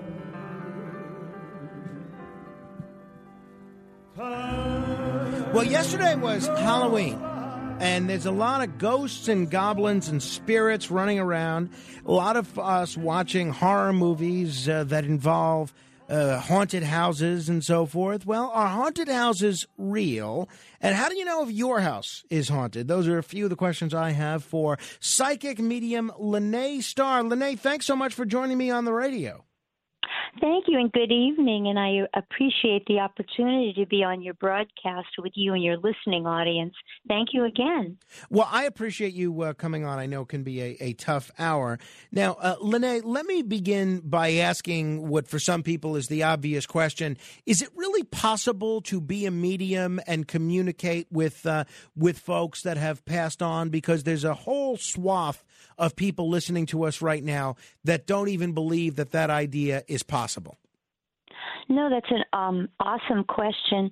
And I am going to say that there are some people that are very intuitive and they are able to make the connection to the other side. And the ones on the other side, Halloween is a very spiritual time because Halloween All Hallows Eve, it opens the portal to let the souls kind of come through to us more so. And people are really intrigued by it. And then you're followed by All Saints Day, which is today, November 1st, followed by All Souls Day, which is November 2nd. So it's a trilogy of 3 spiritual days and nights that you can try to make the connection to the other side. And my message always is that the soul is eternal. Whatever faith you have, whatever you've developed over your lifetime, I always encourage people to hold on to your faith, because that gives you the hope that you will have a reunion with your loved ones on the other side when it's our time to go to glory. Well, that's interesting, and I want to ask you about that in a moment. When did you discover that you had the ability to speak with people who had passed on? Yeah, thank you. I was a little girl. I was 4.5, and my grandmother had remarried to a widower with 4 children. And, I'm a little girl, and I'm kind of playing with these new people in my life, and they left me alone for a minute in one of the rooms, and a woman appeared to me, and the woman told me that her name was Mary Elizabeth, and she said, I'm the mother of the 4 children that your grandmother is now connected to. Wow. And she told me she had died very young. And my grandmother heard me talking, and she said, what's happening? And I explained it to her, and she said, Mary Elizabeth was the birth mother of the children that I am now the stepmother, and she died very, very young from cancer. Is there a special process that you have to undergo to begin speaking with someone that has passed on from this plane, or do you just have a conversation like you might have a conversation with someone that you run into at a park? Well, that's another great observation. When I'm going to do something like what we're doing, or I'm doing an event, I always try to surround myself with white light, and I always ask for protection, and I also ask that I can give the highest caliber of message to the person who might have the connection that they want to make. Sometimes I'm in a store, sometimes I'm at an event that's not metaphysical, and I still pick up things from the other side. So you have to kind of temper it, because not everybody is open to it. And, at a cocktail party, I don't want to start talking to the other side, because Sure. a lot of people get uncomfortable with it. Sure. No, that makes sense. Now, for instance, let's say you and I are speaking either in person or via the telephone, and I really want to make contact with someone that's no longer alive. Do I have to concentrate and think of a person or tell you a person that I want to reach? Or do you say, your second cousin once removed is trying to talk with you? How does that aspect of communication work? No, that's a great observation. Again, I'm going to say that I just ask a client, that I'm meeting for the first time, or a client that I'm seeing again. I just ask them to have an open heart and an open mind. And oftentimes, just that ability to be open to whatever comes through enables the spirit world to make a stronger connection through the vibration that I pick up while I'm speaking to someone that's trying to find, a connection to a loved one that's gone to the other side. Wow, no, that's really. I tend to be a believer in a lot of this, but I think you would even acknowledge, Lene, that in the field of being a psychic or being a medium or being both, that there are a lot of charlatans that have caused a lot of folks to view everybody that does what you do as being fraudulent. Would you agree with that? I do. I completely agree with it. That's a very, very good, true validation. And what I do is actually found in the Bible. It's called bearing witness. It's in the Old Testament. And I do believe it's Moses that says this. And what it is said in the Bible is, if a stranger can come into your midst and tell you something that is true or becomes true, then you are given the gift of clairvoyance, and you're connecting to the soul on the other side. So it is biblical, and, a lot of people out there are genuine, but you must protect yourself, and you must be careful not to go to somebody that would take advantage of you and cause a problem for you. And I agree with you. There are those people out there, unfortunately. Every Halloween, a lot of folks get together to look at the life and times, visit the grave sometimes, or just discuss Harry Houdini, who died on Halloween of 1926. And he devoted a lot of the last years of his life to exposing mediums and trying to figure out if it was possible. And ultimately, he came to the conclusion that it wasn't. Have you looked at kind of Houdini's efforts to what he would call debunk spiritualists? And what was your take on Houdini's efforts? Yes, my take on it was he was the son of a rabbi, and he went to a psychic, and the psychic brought back Houdini's mother, to whom he was extremely devoted. And the psychic gave him the sign of the cross, and Houdini was enraged. He said, we would not have a connection to a cross. My mother was an Orthodox Jewish woman, and he went on a rampage to expose frauds. And I agree. I think what he did was very beneficial. Sadly, when he passed away, he gave his wife a code. He said, if I can come back to you, I will say these words. And, she took note of it, and he did pass away, as you said, at the time that you mentioned. She went to a psychic a few years later by the name of Arthur Ford. And Arthur Ford did not know who she was. She was in an audience. And he came up to her and he said, I have something to tell you, and it's Rosabelle, Rosabelle. Pray tell Rosabelle. And that was the code that Houdini gave to his wife before he died. Wow. I mean, so did that make his widow a believer that this kind of communication across the plane was possible? Yes, and I do believe, if history stands in my mind, I do believe she went to court to do an affidavit to say he had said that to her in a public event. But then when they finally parted, they kept in touch for a bit, and he had to move on because he traveled quite a bit, Arthur Ford. She hugged him goodbye, and he said, I have a beautiful woman. She's beautiful with this beautiful white hair all piled high on her head, and she says, forgive. And Mrs. Houdini said, that was my mother-in-law. She looked like that, and she always said if she could come back to me and my husband, she would say the word forgive. Can anybody connect with the other side? I think if you're sincere, and I think if you have a desire to reach someone that was so special, and all of us have those people that we miss so much, you can ask them to come to you in dreams. You can say, give me a dream visit. And oftentimes they'll oblige to you. And I often encourage people to write their dreams down in a notebook, and you keep a track of what's coming through. And if you look at my website, LinneaStar.com, you'll see a lot of tips on how to try to reach the other side in your everyday life. And the other thing is there's something out there called an APORT, APPORT. And an APORT is a sign from the other side, and it means something to the person who's sending it to you from spirit, and it means something to you. Now, today I was in a thrift store, and I found these little silk pussy willow flowers, and I bought them, and I heard a voice tell me to give it to a very dear friend of mine whose father just had open heart surgery. He he died on the operating table, but he came back.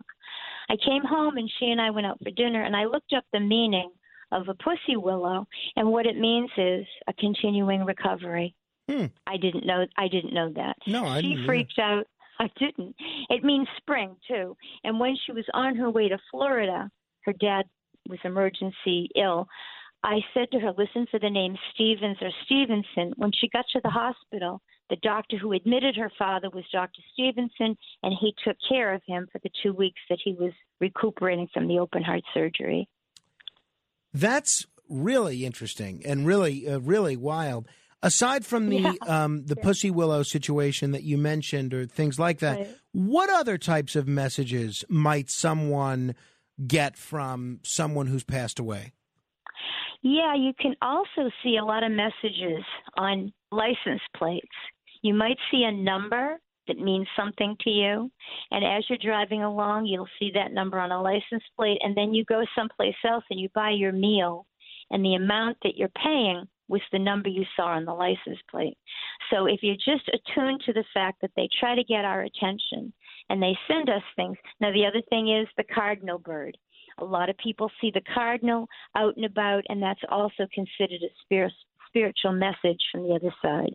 If you continually see the cardinal in the same spot that you've noticed it, that's definitely the other side trying to get your attention. Have you ever had a frightening experience as a medium? It sounds like a lot of what you're describing in the last few minutes is mostly pretty positive. Have you ever had something that was maybe kind of alarming? Well, I have to say that there was one instance where I went into an event. I didn't know anyone. And there was one gentleman that was a little on the dark side. And, you know, that happens. You get people that are more on the dark side of that metaphysical realm. And I said to him, who has the she-wolf? And she-wolves are part dog, part wolf, and they're illegal where I live. I live in Massachusetts. And he opened up his laptop, and he was the owner of a she-wolf. And so that kind of played into the fact that I thought maybe he was, you know, on the other side of where I am. And then I said to the hostess, I said, I don't think you know this gentleman. I think he heard about your event through the grapevine where you work, and he requested to attend tonight. And she said, you're right. He works in another building, but somehow he heard about the group we were doing, and he found her at lunchtime and said, could I come in and participate? So those were two very evidentiary things that I picked up. And, you know, he was a gentleman. He was very nice, but I knew that his beliefs were very different than mine on a completely different level. And I made the best of it. Oh, I know. I can imagine. We're talking with Linnea Starr. If you want to learn more information about her, you can check out her website, and you can find her on Facebook. The website is linneastarr.com, Linnea star.com. Linnea, I interviewed someone about a year ago, Monsignor Stephen Rossetti. He is a Catholic priest, an author. He's written a bunch of books. He's an educator, licensed psychologist, and he has performed a whole lot of exorcisms. He's talked about how exorcisms are on the rise, and he is actually sanctioned by the Catholic Church to go and perform these exorcisms. And towards the end of our discussion, I asked him, what can people do to avoid demonic possession? And the first thing that he said was people need to avoid the occult. They need to avoid trying to communicate with the dead through Ouija boards, through mediums, and so on and so forth. What do you think of what Monsignor Rossetti said there about avoiding trying to do what it sounds like you do? Well, thank you. I am a Catholic, very, very strong in my faith. And I have to agree with what he said about the occult section. That's why I was mentioning the darker side. There are, you know, variations of what I'm talking about. And I do respect his opinion, of course. And I do feel that what he is telling us is valid. But I have to say that when I do what I do, it is such a thrill to bring back someone and to get a name and to get a date or to get a baby that hasn't been born yet. And to me, that offsets anything negative of a cult. I don't, you know, do anything with Ouija boards. People like that, and it's an entertainment. But I'm going to say I think he's focusing on our soul, and your soul spirit is eternal. And that is always my message, that this life is temporary. And when we go to the other side, we will be reunited with the ones that we thought we lost, but we really didn't. But I can see the gentleman's point of view, and I totally agree with what he's saying. It can go the wrong way, and I think my example of the gentleman on the dark side kind of played into what the Monsignor thought. Sure. Obviously, yesterday was Halloween, the weekend before Halloween, and on Halloween itself, a lot of people like me enjoy watching scary movies. Some might be super scary, some might be a little campy, some might be comedic, and a number of films that people may watch on Halloween have to do with haunted houses and things of that nature. For instance, in the movie Beetlejuice, Winona Ryder's character stumbles upon two ghosts that won't leave their house. We're ghosts. What do you look like under there? Aren't you scared? I'm not scared of sheets. Are you gross under there? Are you Night of the Living Dead under there? Like all bloody veins and pus? Night of the what? Living Dead, it's a movie. You know, if I had seen a ghost at your age, I would have been scared out of my wits. Something tells me, Linnea, that is not the typical conversation that goes on in a house that's haunted. Are there actually haunted houses, and how does someone know if their house is haunted? Very good question again. A lot of older homes, you know, the homes that are maybe 50 years and older, they often might contain the original owner. And sometimes when the original owner sadly passes away, they'll go back to the energy where they felt most comfortable. Some of them are stuck on the earth plane, and some of them want to be in the old homestead, and they feel very comfortable. Sometimes you can pick up a part of the house that's very cold. You'll walk into a room, and for no reason at all, it feels like it's freezing. That's one manifestation of a soul spirit kind of being in your vibration. You also might see that your electrical appliances change. Your TV goes on, your computer goes on and off, your light bulbs flicker or burst, and that's also another electromagnet connection from a soul spirit to say, here I am. I want to make a connection to you. So I often say that you can invite the soul spirit to stay if they're going to be beneficial. If you're uncomfortable with it, you can sage your house with sage. You can have a minister, a rabbi, or a priest come in and cleanse the house. So you're right. There are instances where there is a soul spirit that's very comfortable in your energy, and they don't want to leave the homestead. Interesting. Talking with Linnea Starr. You could check out her website, linneastarr.com, or you could find her on Facebook. Hey, Linnea, I'm sorry to throw this at you kind of, spur of the moment, and I'm sorry that I didn't give you a bit of a heads up on this, but it's kind of just occurring to me in the last few minutes. Is there any way, and I'm as open-minded on this subject as anybody, but is there any way that you would be able to tell me anything about anyone that I know who has passed on? Well, thank you. Actually, I do get a gentleman vibration around you. So I'm going to say it's been pretty strong as we've been talking. And are your granddads in spirit? Did you know your granddads, your father's father and your mother's father? Did you know them as a young boy? Well, I knew my mother's father, but not my paternal grandfather. Okay. All right. I can't tell. They're just saying grandfather. And he's showing me a watch. Did someone keep a watch that was his? Does someone have privy to that? He's holding the watch in front of me. He says, show the watch. And watches can mean, look what's coming. This is a timeline. But I am going to say he's showing me a watch. So did somebody keep a physical watch that he might have had during his lifetime? Are you aware of that? Not my grandfather, but my uncle, Uncle Carmine, my great uncle, certainly. I have one of his watches. All right. Is it a pocket watch? It is not. It is a wristwatch. All right. They showed me a pocket watch, so I think the grandfather might have had one in his day. And they've given me the month of May around your family and you. Do you have any connection to May, birthday, anniversary, passing? Anything in that particular month? That was when my grandfather's birthday was. He was born in May. All right. He says, thank you. He says May 10th to the 20th. So do you know the timeline of his birth time? Do you know the day? You know, I think he was actually the 25th was his birthday, but right. It's possible. It could be. I could be a little off on that one.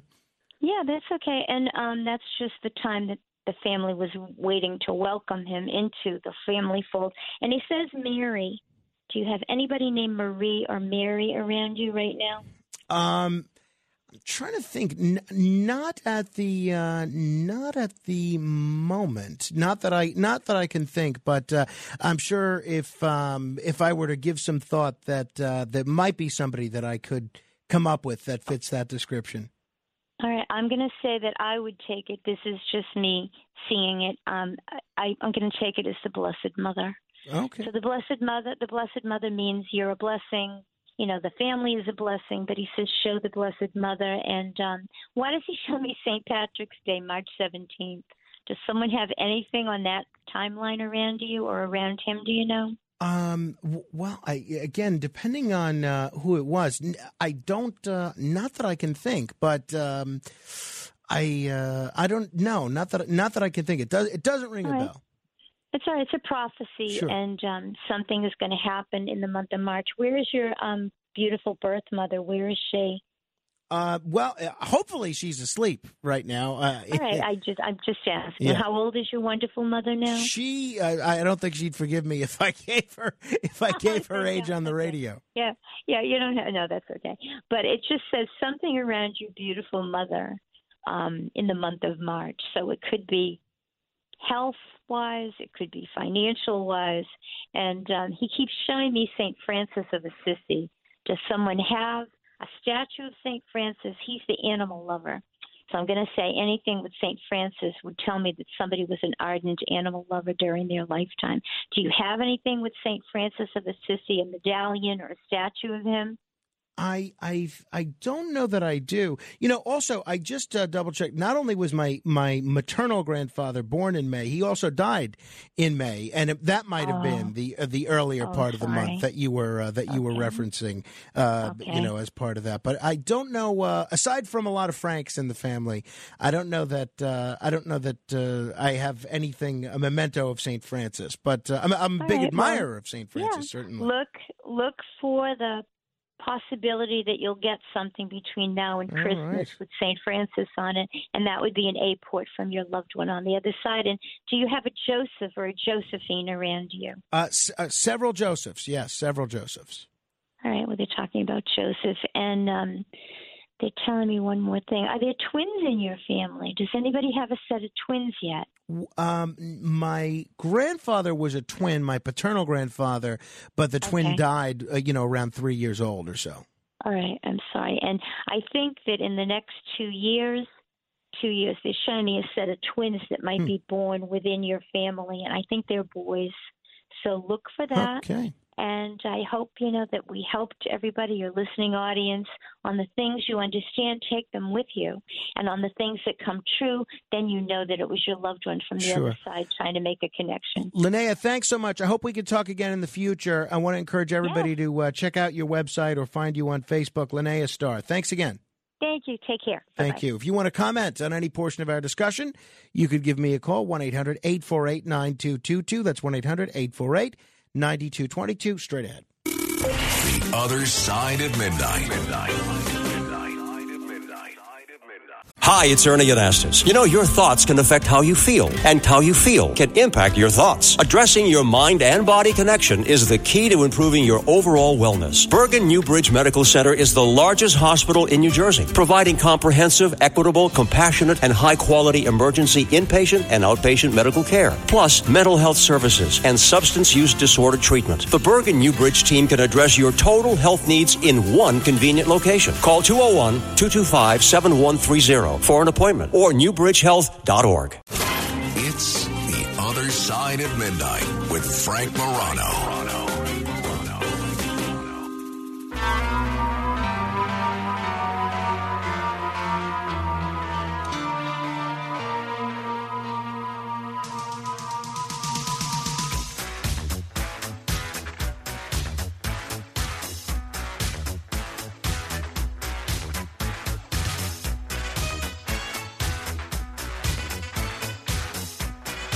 This is The Other Side of Midnight. I'm Frank Morano. Hey, coming up in just a couple of minutes, Elliot Resnick is going to be here. We're going to talk about yeshiva education.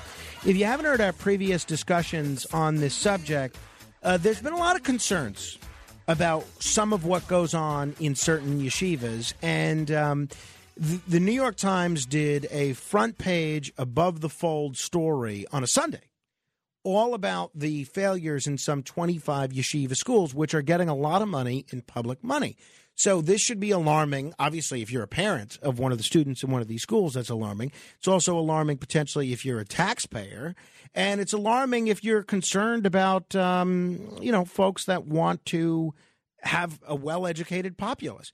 So we had Julie Globus in studio, I guess maybe a week or two ago, and we talked about this, and folks said, well, maybe you should try and get somebody who has a different perspective, who is kind of on the other side of this. Well, we found Elliot Resnick, who's an interesting person who's spoken out a great deal on this. He's going to join us in the next few minutes. We're going to talk about that, and we will take your calls on this subject. For those of you keeping track, it was 9 days ago when my wife announced that she had a sore throat, and I had lasted from Sunday of last week. That was Sunday, the whatever date that was, Sunday the 21st, all the way, no, excuse me, Sunday the 23rd, all the way until October 30th, without a single symptom of a cold or an illness. And my wife has had this cold the whole time, a week she's had this cold. And on Saturday, she remarked to me, I feel like my cold's getting worse. Or Sunday, she said that to me.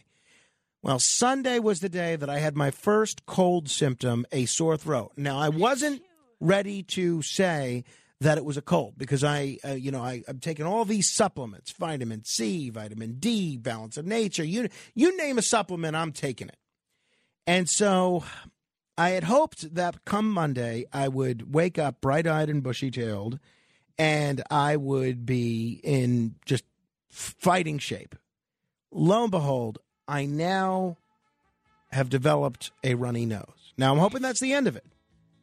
But I am hoping that this is not the same trajectory of a cold that my wife was on, where it takes me a week to fight off this cold. So that's the latest. I'm now dealing with a runny nose. I am hoping to get some sleep today and let my body fight off whatever germ my wife has exposed me to. We'll see where it goes. Hey, until next hour, in the words of the great Bob Barker, help control the pet population. Have your dog or cat spayed or neutered.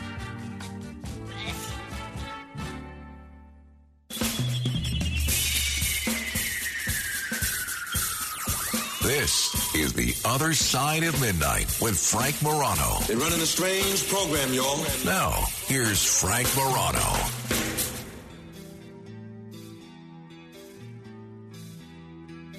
Good morrow, everyone. This is The Other Side of Midnight. I'm Frank Morano. Don't look now, but now across the entire continent, it is indeed November. How exciting is that? November, here already. Before you know it, the year will be gone. I am thrilled to be joined in studio by Elliot Resnick, the former chief editor of the Jewish Press, the author and editor of several books, including most recently Movers and Shakers Volume 3. He's also the host of a very popular podcast, which has a lot of buzz, called the Elliot Resnick Show podcast. Very pleased to welcome Elliot Resnick. Elliot, thanks for making the trip in studio. Thank you very much for inviting me here this evening, or morning. I don't even know what it is. You know, whenever I leave, it's dark. Whenever I come home, it's dark. So for me, it's always night. I feel like I'm a real creature of the night, like in Halloween. You know, it's funny. While I have you here, Elliot, and I'm sorry to throw this at you, but I was reading another Jewish newspaper yesterday. I get an email newsletter from The Forward. And one of the headlines was Dracula an anti-Semite or just another vampire? Do you have any strong feelings about that one since it is the day after Halloween? I do not, unfortunately, but I will say the Forward started off as a socialist newspaper, so I wouldn't really trust anything they say. Got it. Okay, so if they're labeling Dracula an anti-Semite, maybe don't take that as gospel or Correct. as Torah in Yes. some sectors. Hey, I want to thank you for bringing me a copy of your book, Movers and Shakers. Unfortunately, this is Movers and Shakers Volume 2, not Volume 3.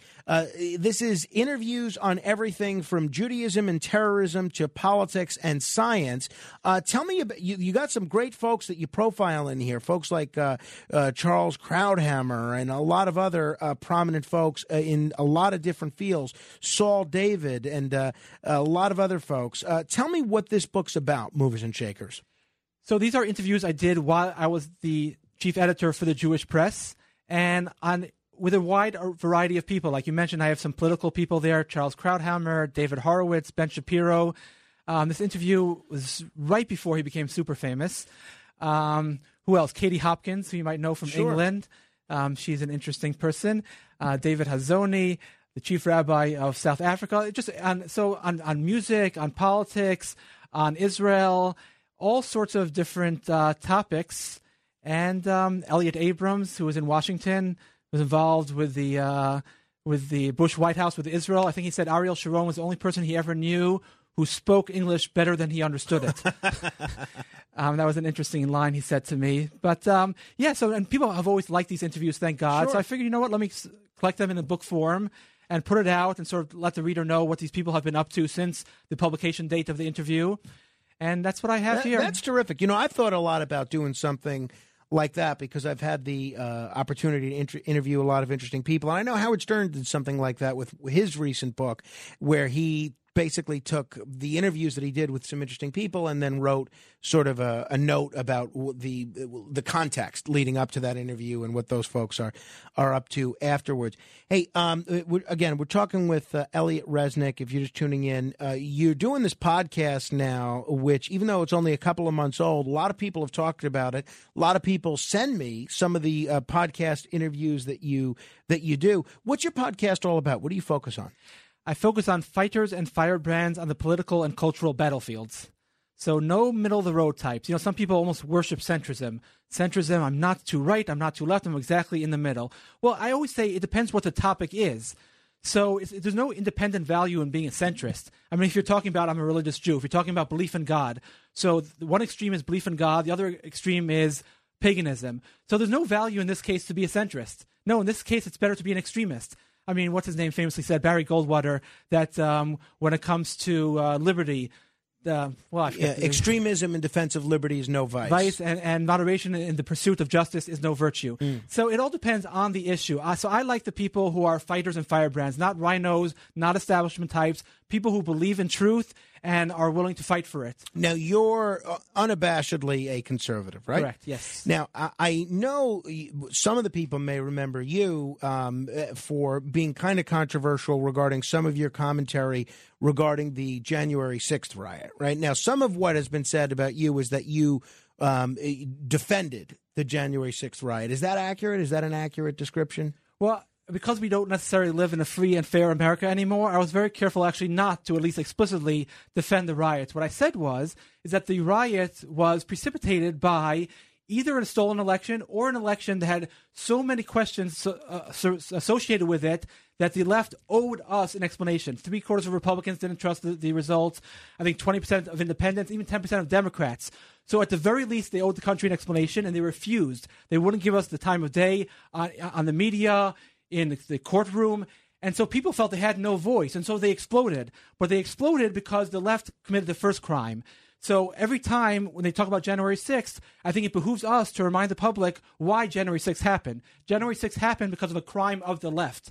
Did that have to do with your leaving the Jewish press? Yes, it did. Not your choice to leave the Jewish press, or was it? No. No. Okay. Well. I don't want to. We'll let sleeping dogs lie on that one.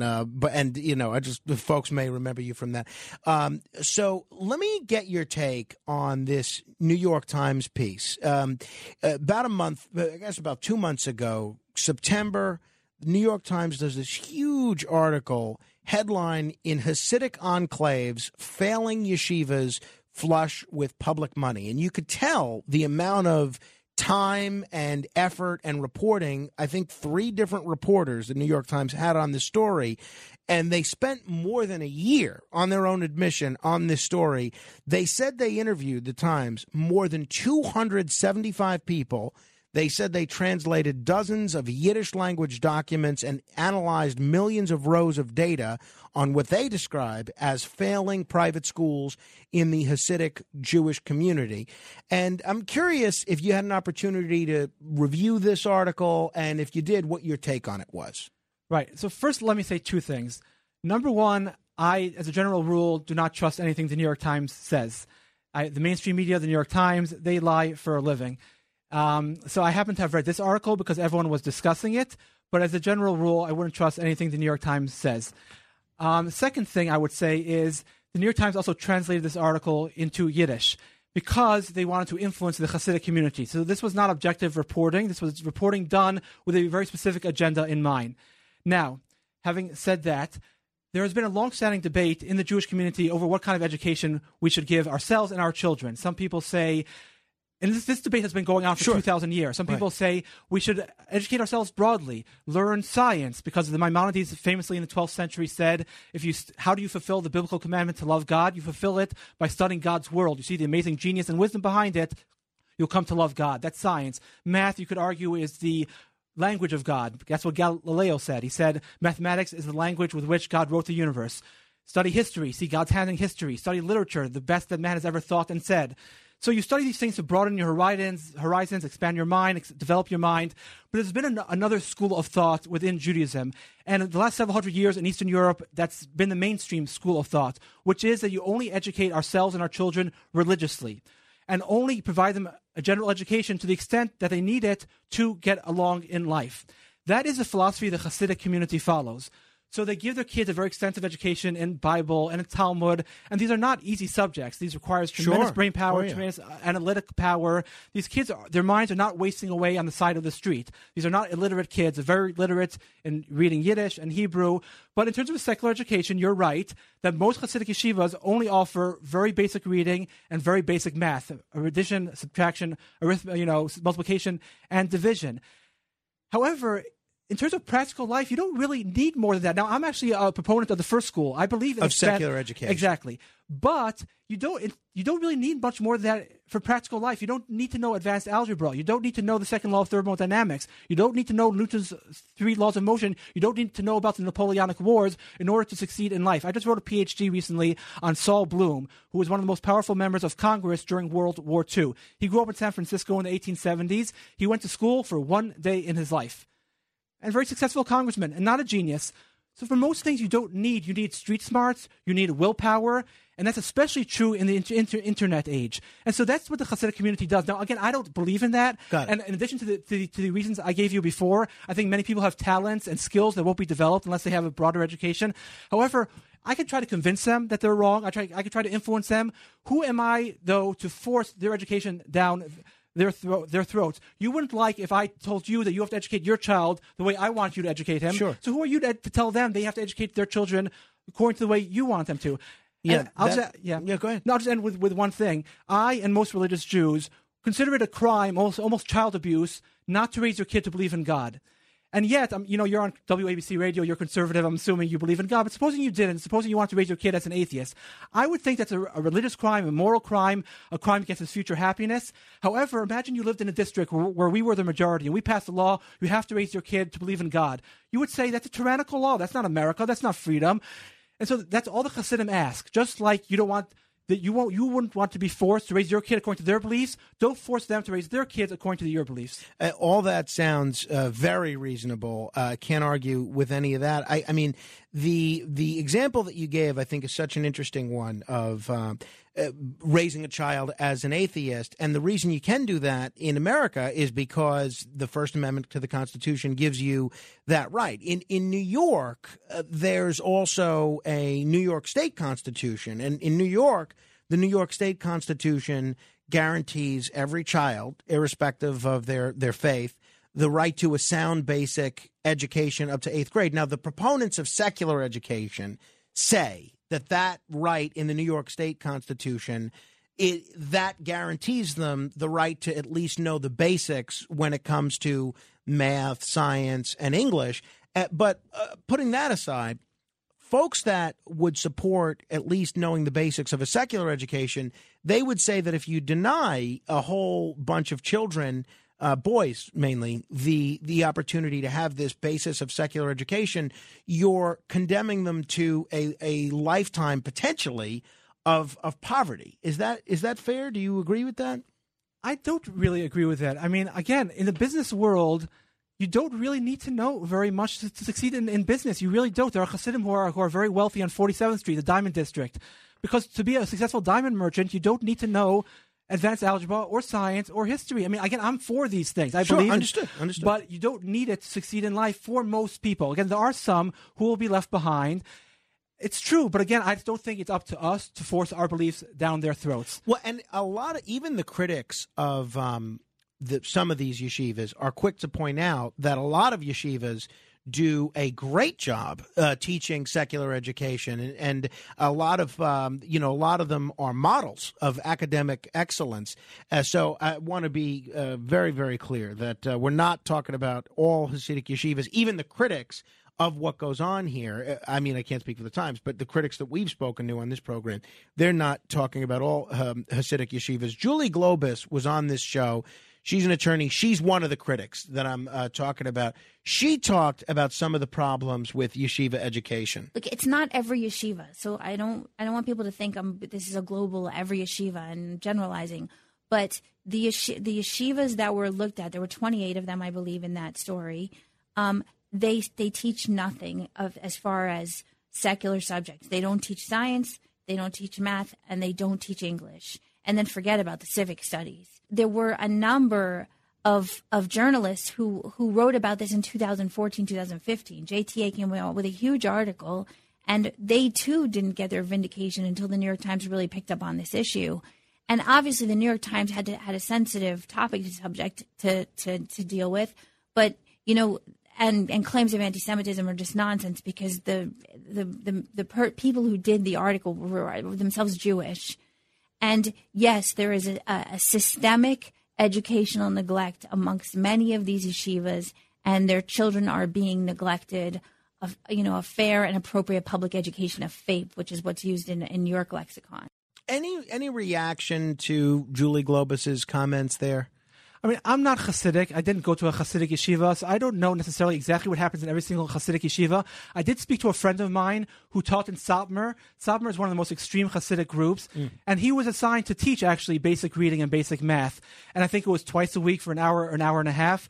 So, I mean, again, I don't know every single school. I do know some schools don't teach it, but it's my impression that most schools have at least some sort of basic reading and basic math education. Should those schools, for instance, the schools that don't teach it, should those schools, your view is that they should teach it, but they shouldn't be mandated to teach it? Correct. Okay. That's correct. Well, that's, I guess, but then I guess the problem is, or the question I should say, is doesn't New York state law require that they should have to know at least something about math and science? Right. So I would say that New York's law should be overturned. But I also will say when you have a state law, that means you have to have a state interest. The question is, what is the state's interest in Hasidic children being educated? So you could come up with 3 or 4 reasons. One of the main ones people say is, and Thomas Jefferson apparently said it, that, and this was cited by the Supreme Court, that you need to have an informed citizenry in order to have a properly functioning democracy.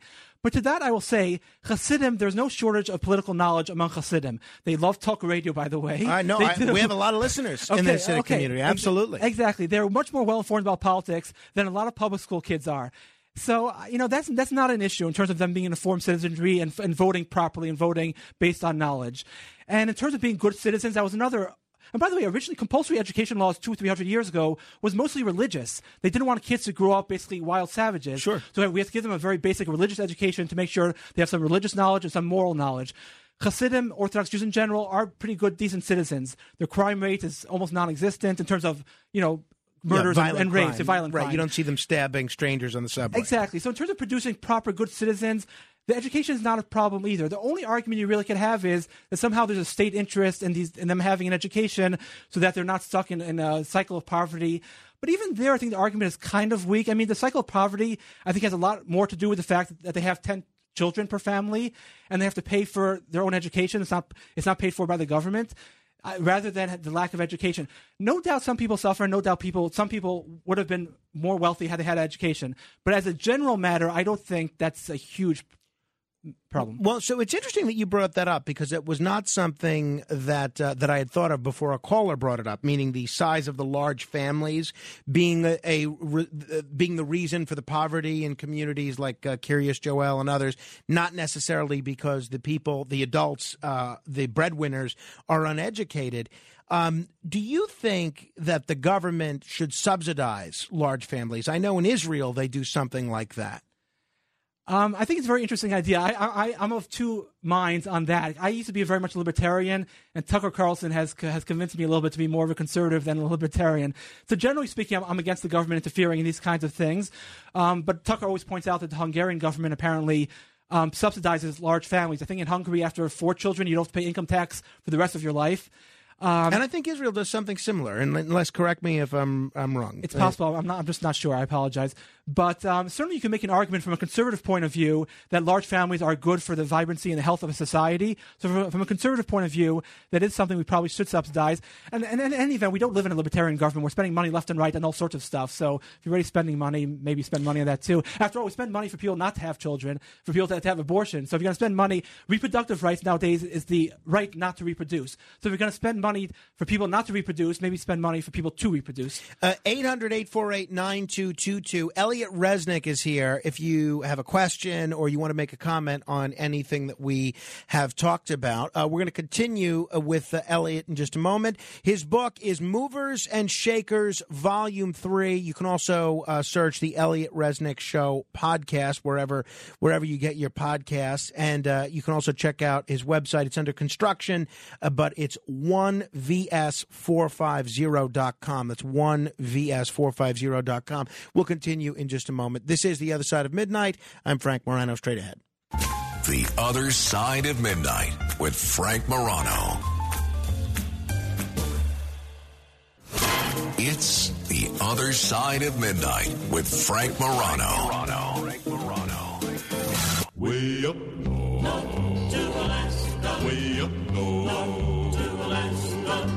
North to Alaska. Go north for Russia's home. North to Alaska. Go north for Russia's home. Big Sam left Seattle in the year of 92. The great Johnny Horton singing North to Alaska. This is our first week airing in Alaska.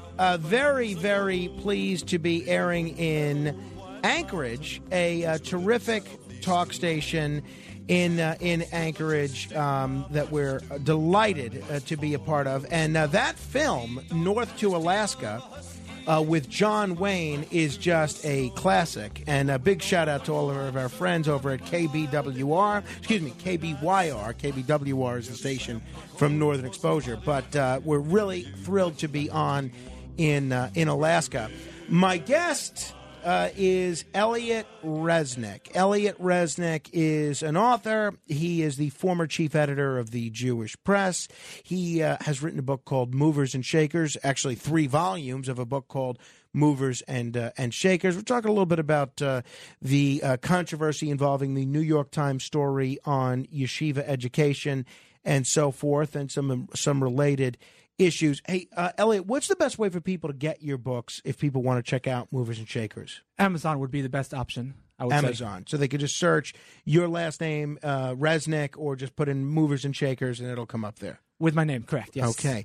800-848-9222. Let me also get your take on this one story. A Hasidic school, not that you're, and you've been very clear that you're not the spokesman for all of Hasidim, and I'm not trying to paint you that way, but a lot of folks, because we did do this subject a week or two ago, they did send me this article when it came out that a Hasidic school, Central United Talmudic Academy, which operates the largest all-boys yeshiva in New York State, acknowledged illegally diverting money, and now they're going to be paying $8 million after admitting to this widespread fraud. Some of the critics of Hasidic yeshiva's education, they say that this kind of conduct is much more widespread than it should be. Any reaction to that story at all? Well, again, with the proviso that I don't trust a word that the New York Times says, nowadays I operate under the maxim voiced by Mark Twain, which is that it's better to be uninformed than misinformed. But assuming that the basic facts of that story are true, I cannot condone it. The Bible says stay far away from anything false. So if you're lying and cheating to get money from the government, you have not stayed away from anything false. You have violated not only American law, but you violated Jewish law, hence divine law.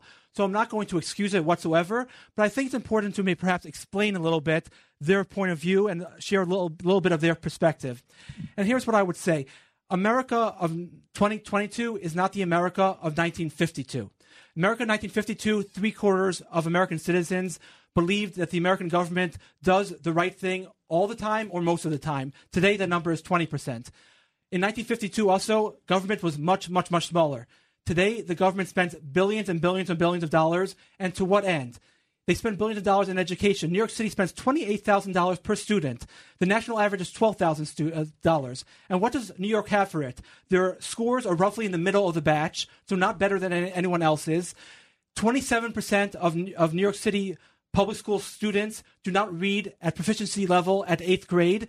Among black students, that's 14%. And this is after spending billions of dollars. The welfare state also, billions of dollars. To what end? Not only is it wasted money, it actually does harm. Many conservatives have pointed out that the black out-of-wedlock rate is over 70% today, was only a little bit over 20% 50, 60 years ago. A 50% increase in 50, 60 years. Why? Many conservatives have pointed out because the welfare state allowed that to happen. Because a woman could not literally afford to have a baby out of wedlock 60 years ago. How's she going to raise the child? Today, she just gets the money from the government. And there also was social pressure on the men not to impregnate the women, or if you're going to impregnate them, to marry them, because otherwise, how is she going to be able to raise the child? Today, there's no pressure on the man, almost no pressure on the woman, because she could afford to have the children without the man, just rely on the government. Heather McDonald, in her book, The Burden of Bad Ideas, she opens it up by saying she once asked a lady on food stamps, what would you do if you didn't have food stamps from the government? And the lady said, I would get a husband. So the welfare state has literally ruined the family. So a lot of billions going to waste and billions making things worse, destroying the black family, destroying other families. So Hasidim see this state of affairs, and they say, look, all these billions of dollars are going to all these useless causes and actually bad causes.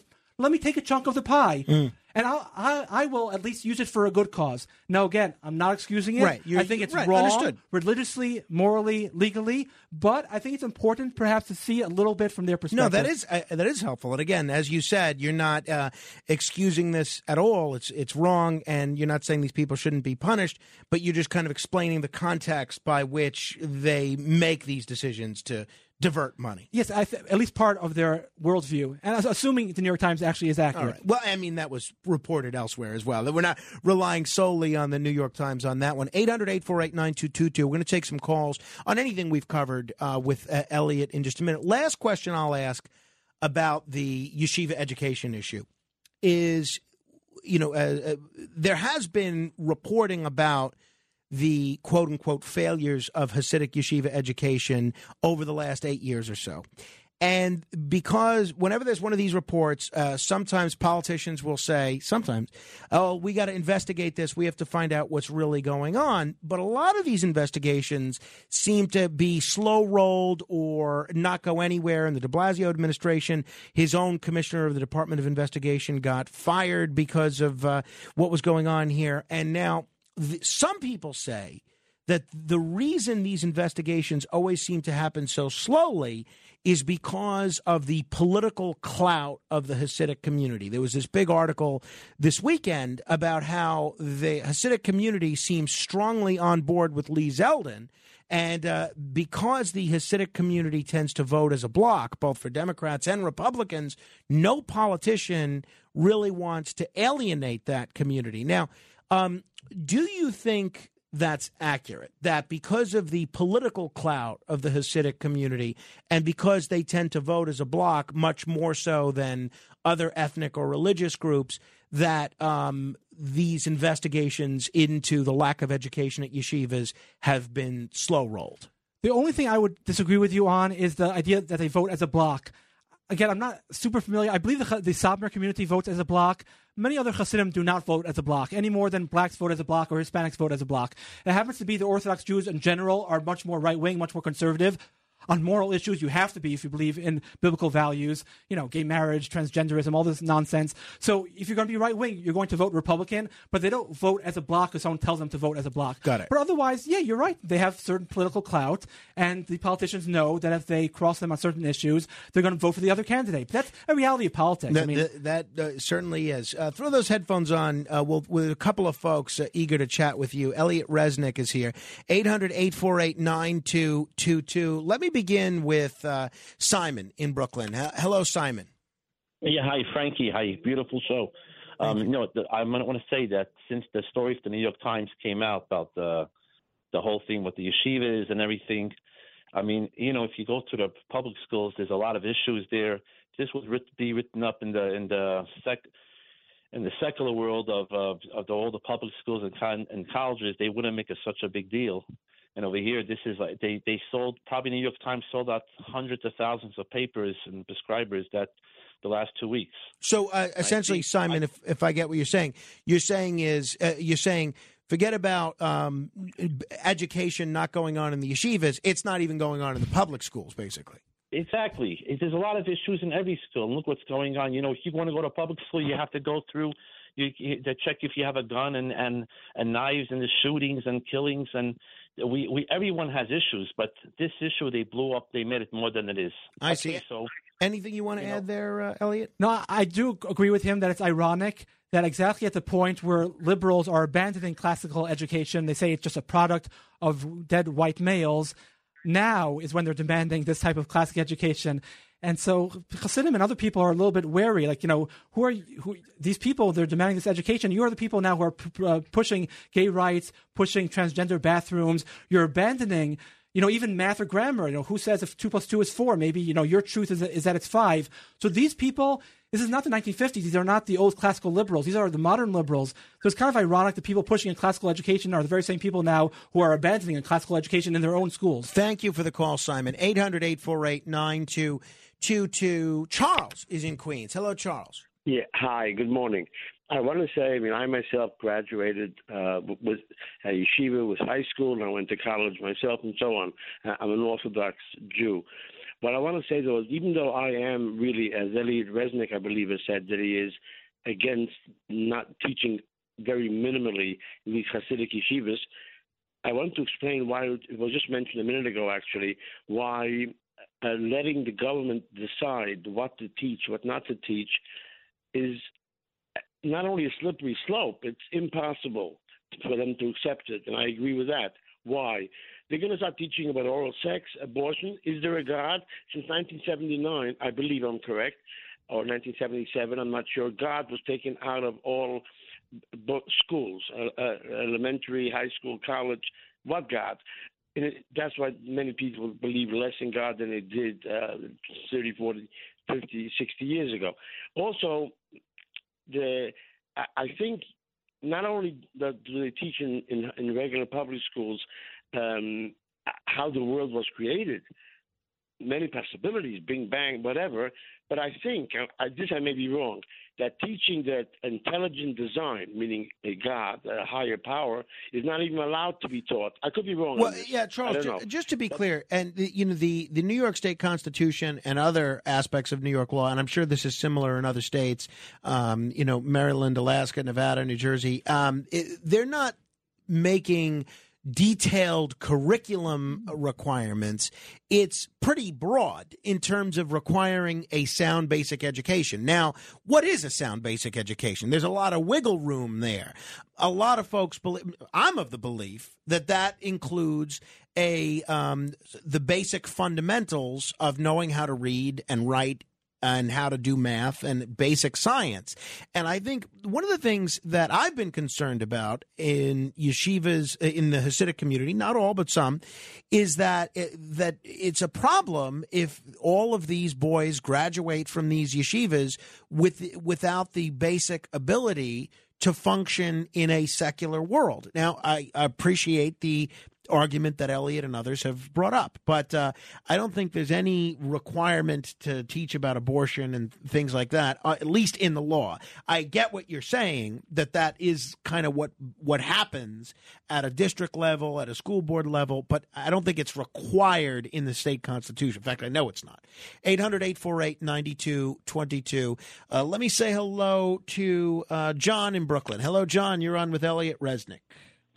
Okay. I will share with you my experience with this devout Orthodox Jew I was privileged to know, who's one of our world's great ecologists, who was my mentor in graduate school when I was earning a master's degree in another department at the University of Arizona. And he would stress that we have to understand the basics of his field, which would be in evolutionary biology. Now, in his spare time, he would spend hours reading the Torah, and he was very skillful at that. But he would also say that as the secular side of his personality, that as the preeminent ecologist he was, he would expect people to have a basic understanding of evolution, to understand the principles of ecology, and he would strongly, I think, reject your guests' assertions that we don't need minimal standards required under law in states such as here in New York State. Now, just quickly, as a quick aside, your previous caller was advocating for intelligent design. If you want to teach that in philosophy, that's fine. It has no bearing. It should not be taught at all in a science class. All right. Thank you, John. Anything you want to add there, Elliot? No, I'll just briefly say in terms of evolution, no one has any idea what happened billions and billions and billions of years ago. We have theories. That's it. Let me also get your take really quickly. I know recently you did a commentary on Kanye West. Now, Kanye West is very much in the crosshairs in terms of being canceled by certain corporations and others. A lot of folks rushing to sever ties with him.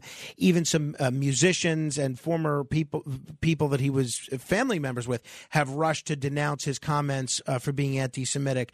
What did you think of the Kanye West comments and regarding going to DEF CON 3 with Jews? And two, do you think it's appropriate for these corporations to sort of cancel him, to sever ties with him? Yeah, I'm against cancel culture in general. I think it's mean, it's vindictive, it's cruel, and I don't see the point of it. We didn't have cancel culture until around 5 years ago. That's when Alex Jones was banned from Twitter, 2018. Just 5 years ago, a little bit less, that we started canceling people. Before that, if someone made an outrageous comment, there would be a public outcry. People would demand an apology. He usually would apologize eventually. Maybe a company on its own would decide we don't want to really be associated with this person.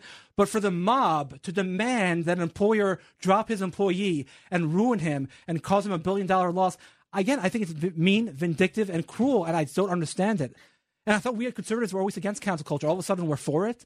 Now, 800-848-9222. You know, it's funny. You know what I've noticed about cancel culture? It's very funny the way that you put that. Because I've noticed everyone's against cancel culture until someone says or does something that they don't like. Then they're all for that person being canceled. Original Rick is in New Jersey. Hello, Rick. Yes, good morning, Frank. Good morning. And what I'm going to say is it's said in all respect, but I disagree with the gentleman. I don't know what world someone's living in when they say you don't really need much of an education to succeed in business. You do, because I know I was held back because of my finances. I didn't get to go to college. It held me back all my life. Maybe in the Diamond District you can go in and say, oh, I know this, but not much math and all that. But the rest of the world, you go in any of those office buildings and you say, I just have a high school education, they're going to say, sorry, go do some menial job or something. And I've been held back all my life, so that's not true. And I think it's like all religions. They just want you to know religion to keep you in line with their way of thought. If they teach you higher education, you might have higher thoughts. And that's my thought.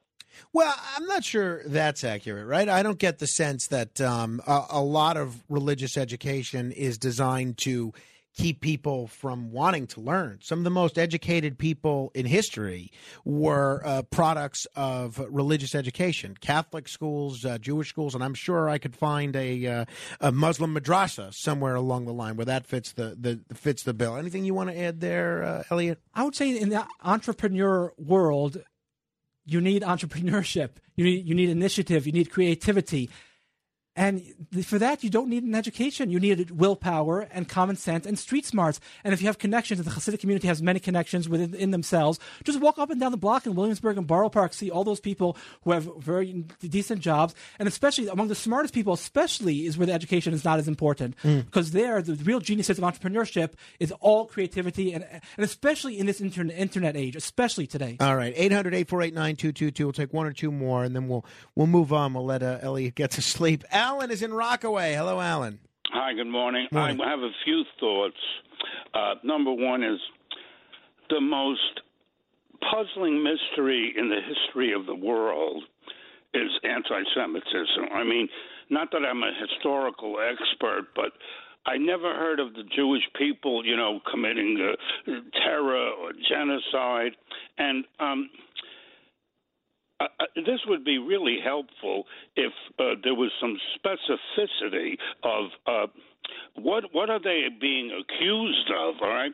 But to go on for a minute, education is the most important thing to Jewish parents in the world. They send their children to day school and night school. I know because I used to live in Midwood and close to Borough Park. And another thing is many of us, I'm Jewish myself, we see God as an abstraction. Maybe he's real, maybe he's not. But these people, in their DNA, they believe in God and to the fullest extent. And I'm just afraid, being that I don't know what the complaint is this part of the Roe v. Wade? Let's turn that out. No, I don't think so, Alan. I think the complaint is, and again, I'm trying to present a balanced view here, but I think the complaint is there's no education going on in far too many Hasidic yeshivas, no secular education, and it's again not all yeshivas, but far too many, as others have said. 800-848-9222. We'll take one last one here. David is in the Bronx. Hello, David. Yes. Good morning, Frank, and your guest. Something happened that upset me, which is why I called. Your guest seems to have an obsession with black women and children, which he brought up repeatedly.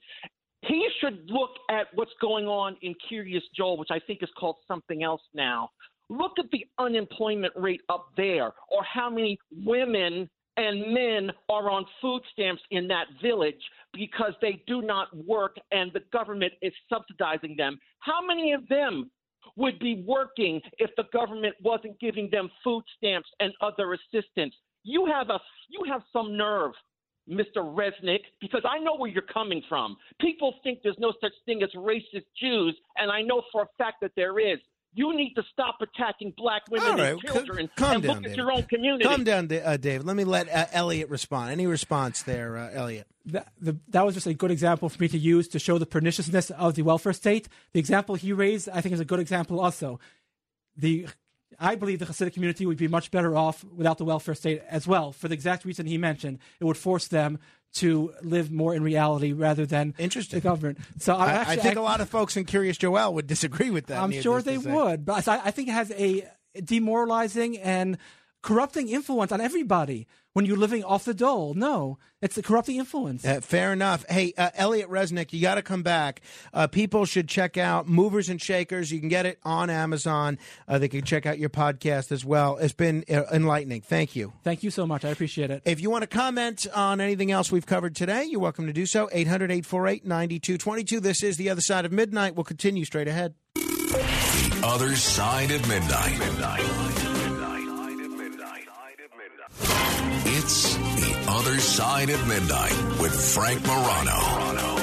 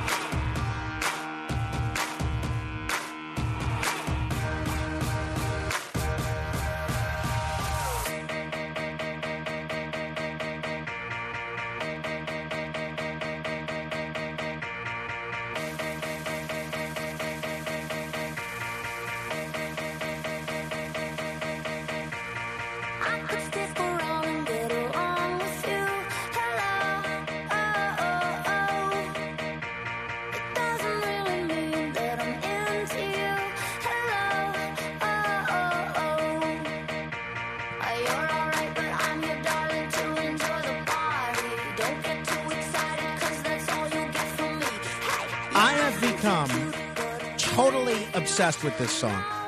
Have you ever had one of those songs where you just need to play it over and over and over and over and over again?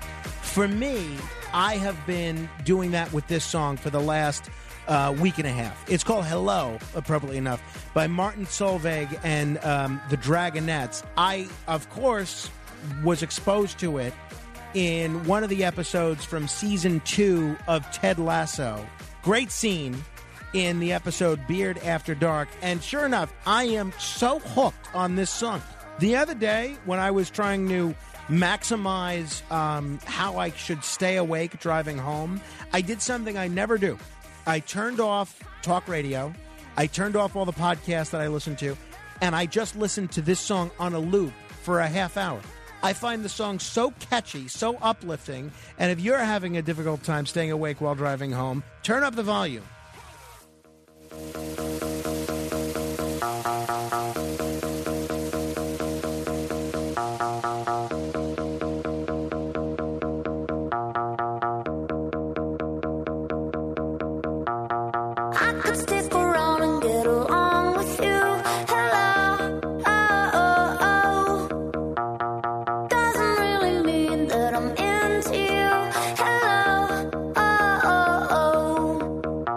if you watch the video, the music video to this song, there's this whole nexus with tennis.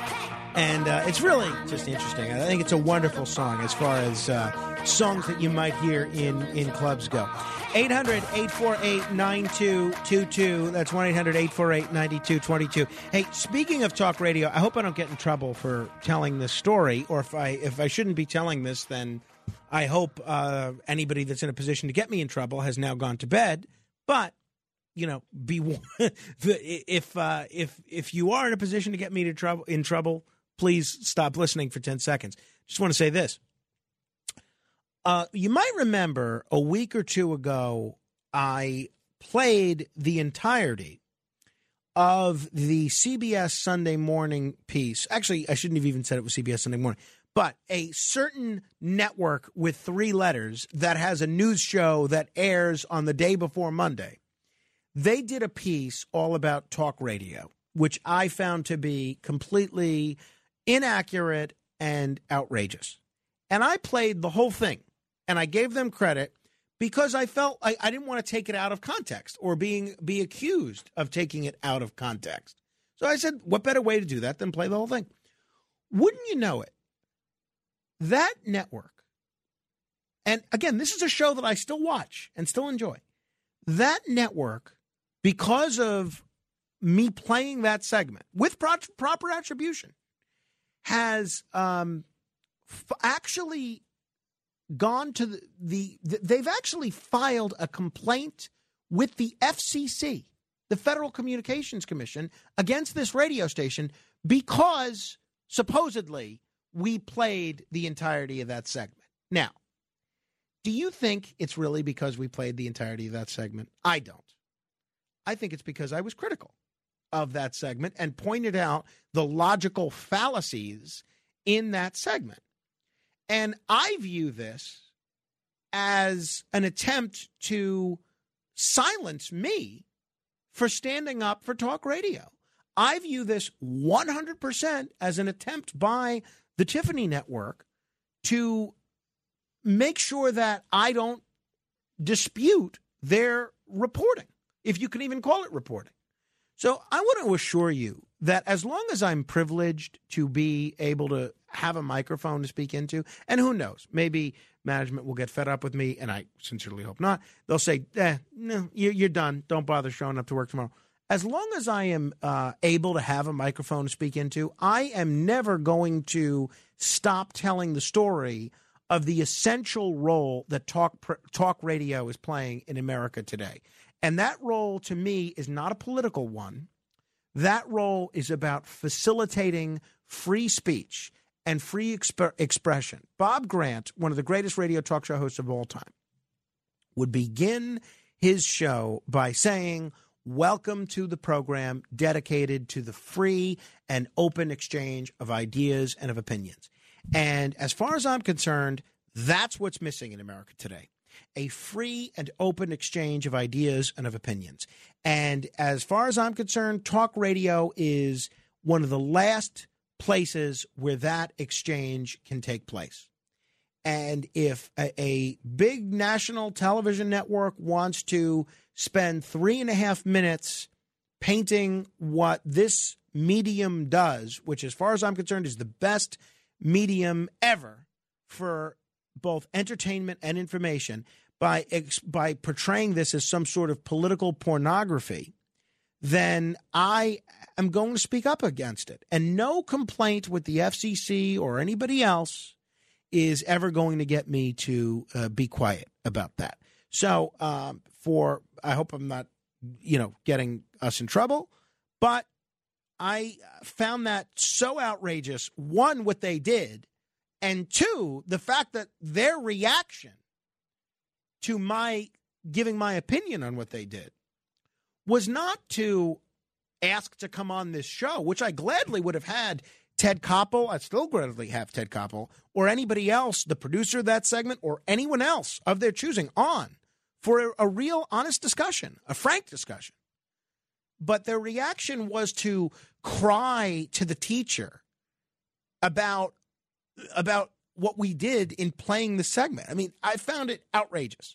absolutely outrageous on many, many different levels. 800-848-9222. That's 1-800-848-9222. So I will say, yesterday was a difficult show because much like, Sunday night into Monday morning for me is always challenging because you never really get a full night's sleep. So the rest of the week, I have a full night's sleep, or a full day's sleep pretty much before you do the show because that's your routine. You sleep during the day, you work at night, but that's not the case on Sunday going into Monday because you snap back from a nocturnal schedule to a regular one so that you could spend time with family and friends and so forth and be on a regular schedule. And then that transition of Sunday into Monday, it's always challenging.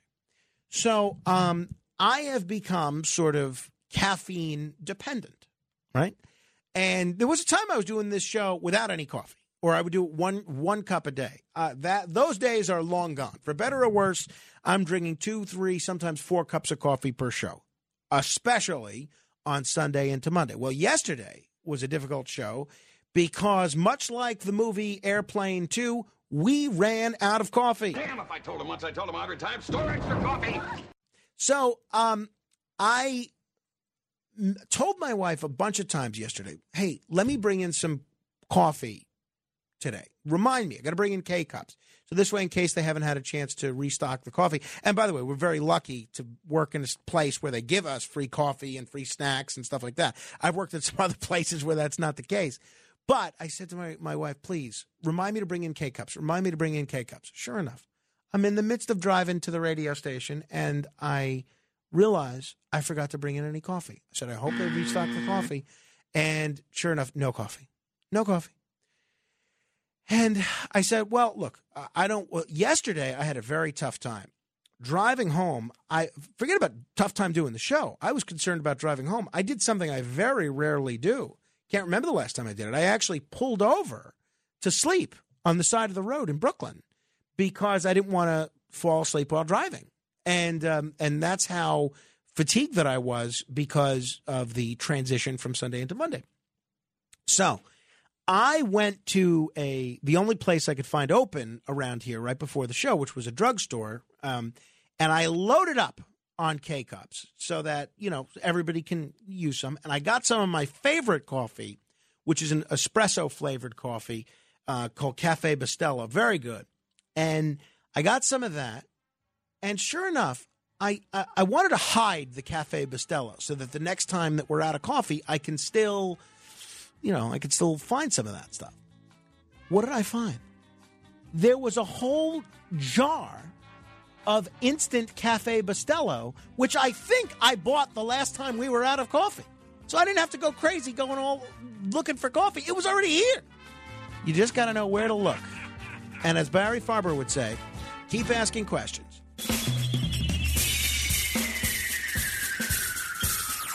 This is The Other Side of Midnight with Frank Morano. They're running a strange program, y'all. Now, here's Frank Morano.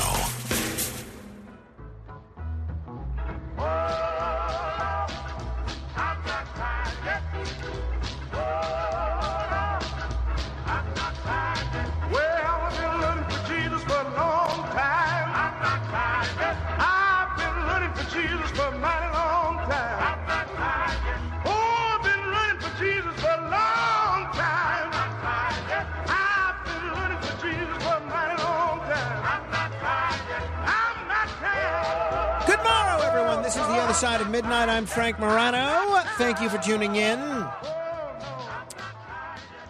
I'm sure a lot of you know people like my mother.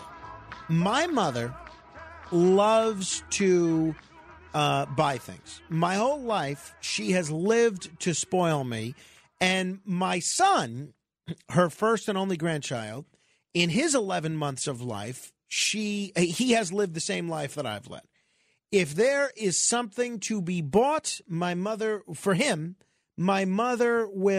rush to buy it and will buy it the best and most expensive possible, whatever the thing is. Well, there was an interesting article in The Atlantic by Annie Maduri Atherton, and it's called Babies don't need fancy things. Came out last week. And she writes that our culture sends parents the message that if they buy the right products, they can ensure their child's success. The idea is an illusion, but a tempting one. And she writes, and I really empathized with her. She writes, in the months before the birth of my first child, just over a year ago, I often lay awake at night letting parenting anxieties swirl. Chief among them was a decision that now seems trivial, but at the time seemed crucial. I can't tell you how I relate to this woman's thinking. What should our baby sleep in? The best option, according to the online sources I consulted, was the SNOO, a $1,695 smart bassinet that responds to a baby's cries with soothing, rocking motions. I could have taken this recommendation and moved on. Instead, I dwelled. Buying the world's smartest and safest baby bed, as the SNOO claimed to be, did seem like the responsible choice. But generations of babies have slept fine without a SNOO. So surely we didn't really need it. Then again, now that such a thing exists, shouldn't I take advantage of it? But was spending that much money financially irresponsible given my budget? And was it even really the best option out there anyway? Could there be something even better? And then she goes on about how whether it's a crib, a stroller, toys, there's all sorts of things pushing parents towards the most expensive baby option. And I went through this. My wife and I, when we were trying to figure out things to put on our baby registry for, people attending the baby shower and so forth. And I remember we just recently got rid of this.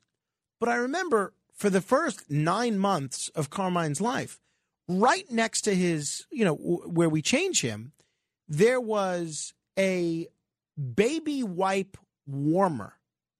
Baby wipe warmer. Now, if you're a crying 2.5-month-old, 5-month-old who has pooped in his diaper, do you really care if the baby wipe is heated or not? I don't think you do.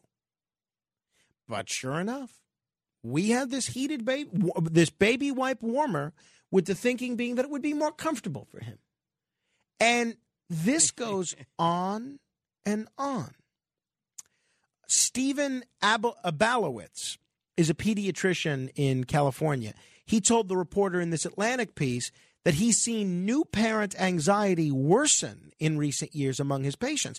Parents may have always wanted to do everything possible for their child, but social media has intensified that desire while also making the process of choosing what's best more overwhelming. Almost immediately after the reporter learned that she was expecting, her Instagram feed was flooded with baby products, videos for fancy diapers, promising better sleep. It's funny. Andrew Giuliani's daughter is a couple of days younger than my son. So we're kind of going through all the same stuff. And his daughter was the same costume my son was. They were both a pumpkin for Halloween. And so whenever I see Andrew, we spend about 40 seconds discussing politics, another 5 minutes discussing radio because he's been doing a lot of fill-in work on the radio. And then we spend the rest of our time discussing parenting because we're going through the exact same thing. When is your child crawling? When is your child crawling? This and that. And I was telling him about how we put an overnight diaper on Carmine when I put him to bed, or when his mother puts him to bed. And Andrew stopped. He said, "What? What's an overnight diaper?" Lo and behold, I blew his mind by telling him about overnight diapers. Now, does he really need an overnight diaper for his daughter, Grace? Probably not. I will guarantee you that he and his wife, after I had this conversation with them, went out and bought some overnight diapers. And sure enough, I think the only reason we knew about them is because of the internet. Videos for fancy diapers promise better sleep. And this is from the Atlantic article. A prospect that seriously tempted the reporter, during her peak exhaustion. Even though the diapers cost twice as much as Pampers, they do. The website for one high-tech baby monitor claimed to let parents track the health, wellness, and development of their baby, leading the reporter to wonder if she'd be depriving her child of good health without it. Take toys, for example. After the reporter in this Atlantic piece got pregnant, among the first Instagram ads that she saw were high-end toy subscriptions, which claim to deliver stage-based play essentials for your child's developing brain. The version for infants comes every 2 months. It's a toy subscription and costs $80 a box. After reading this, the reporter felt guilty about not having this.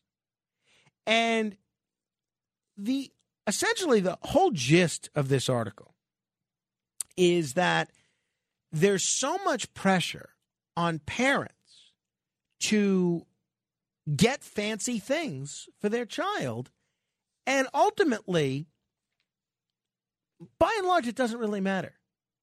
And I so felt for this woman, and I felt like she was going through the same thing my wife and I were going through. And she finishes the article by saying, in the end, I splurged on a few items, such as a cushy nursery glider and a super durable up-a-baby stroller that costs hundreds of dollars, even though I bought it used.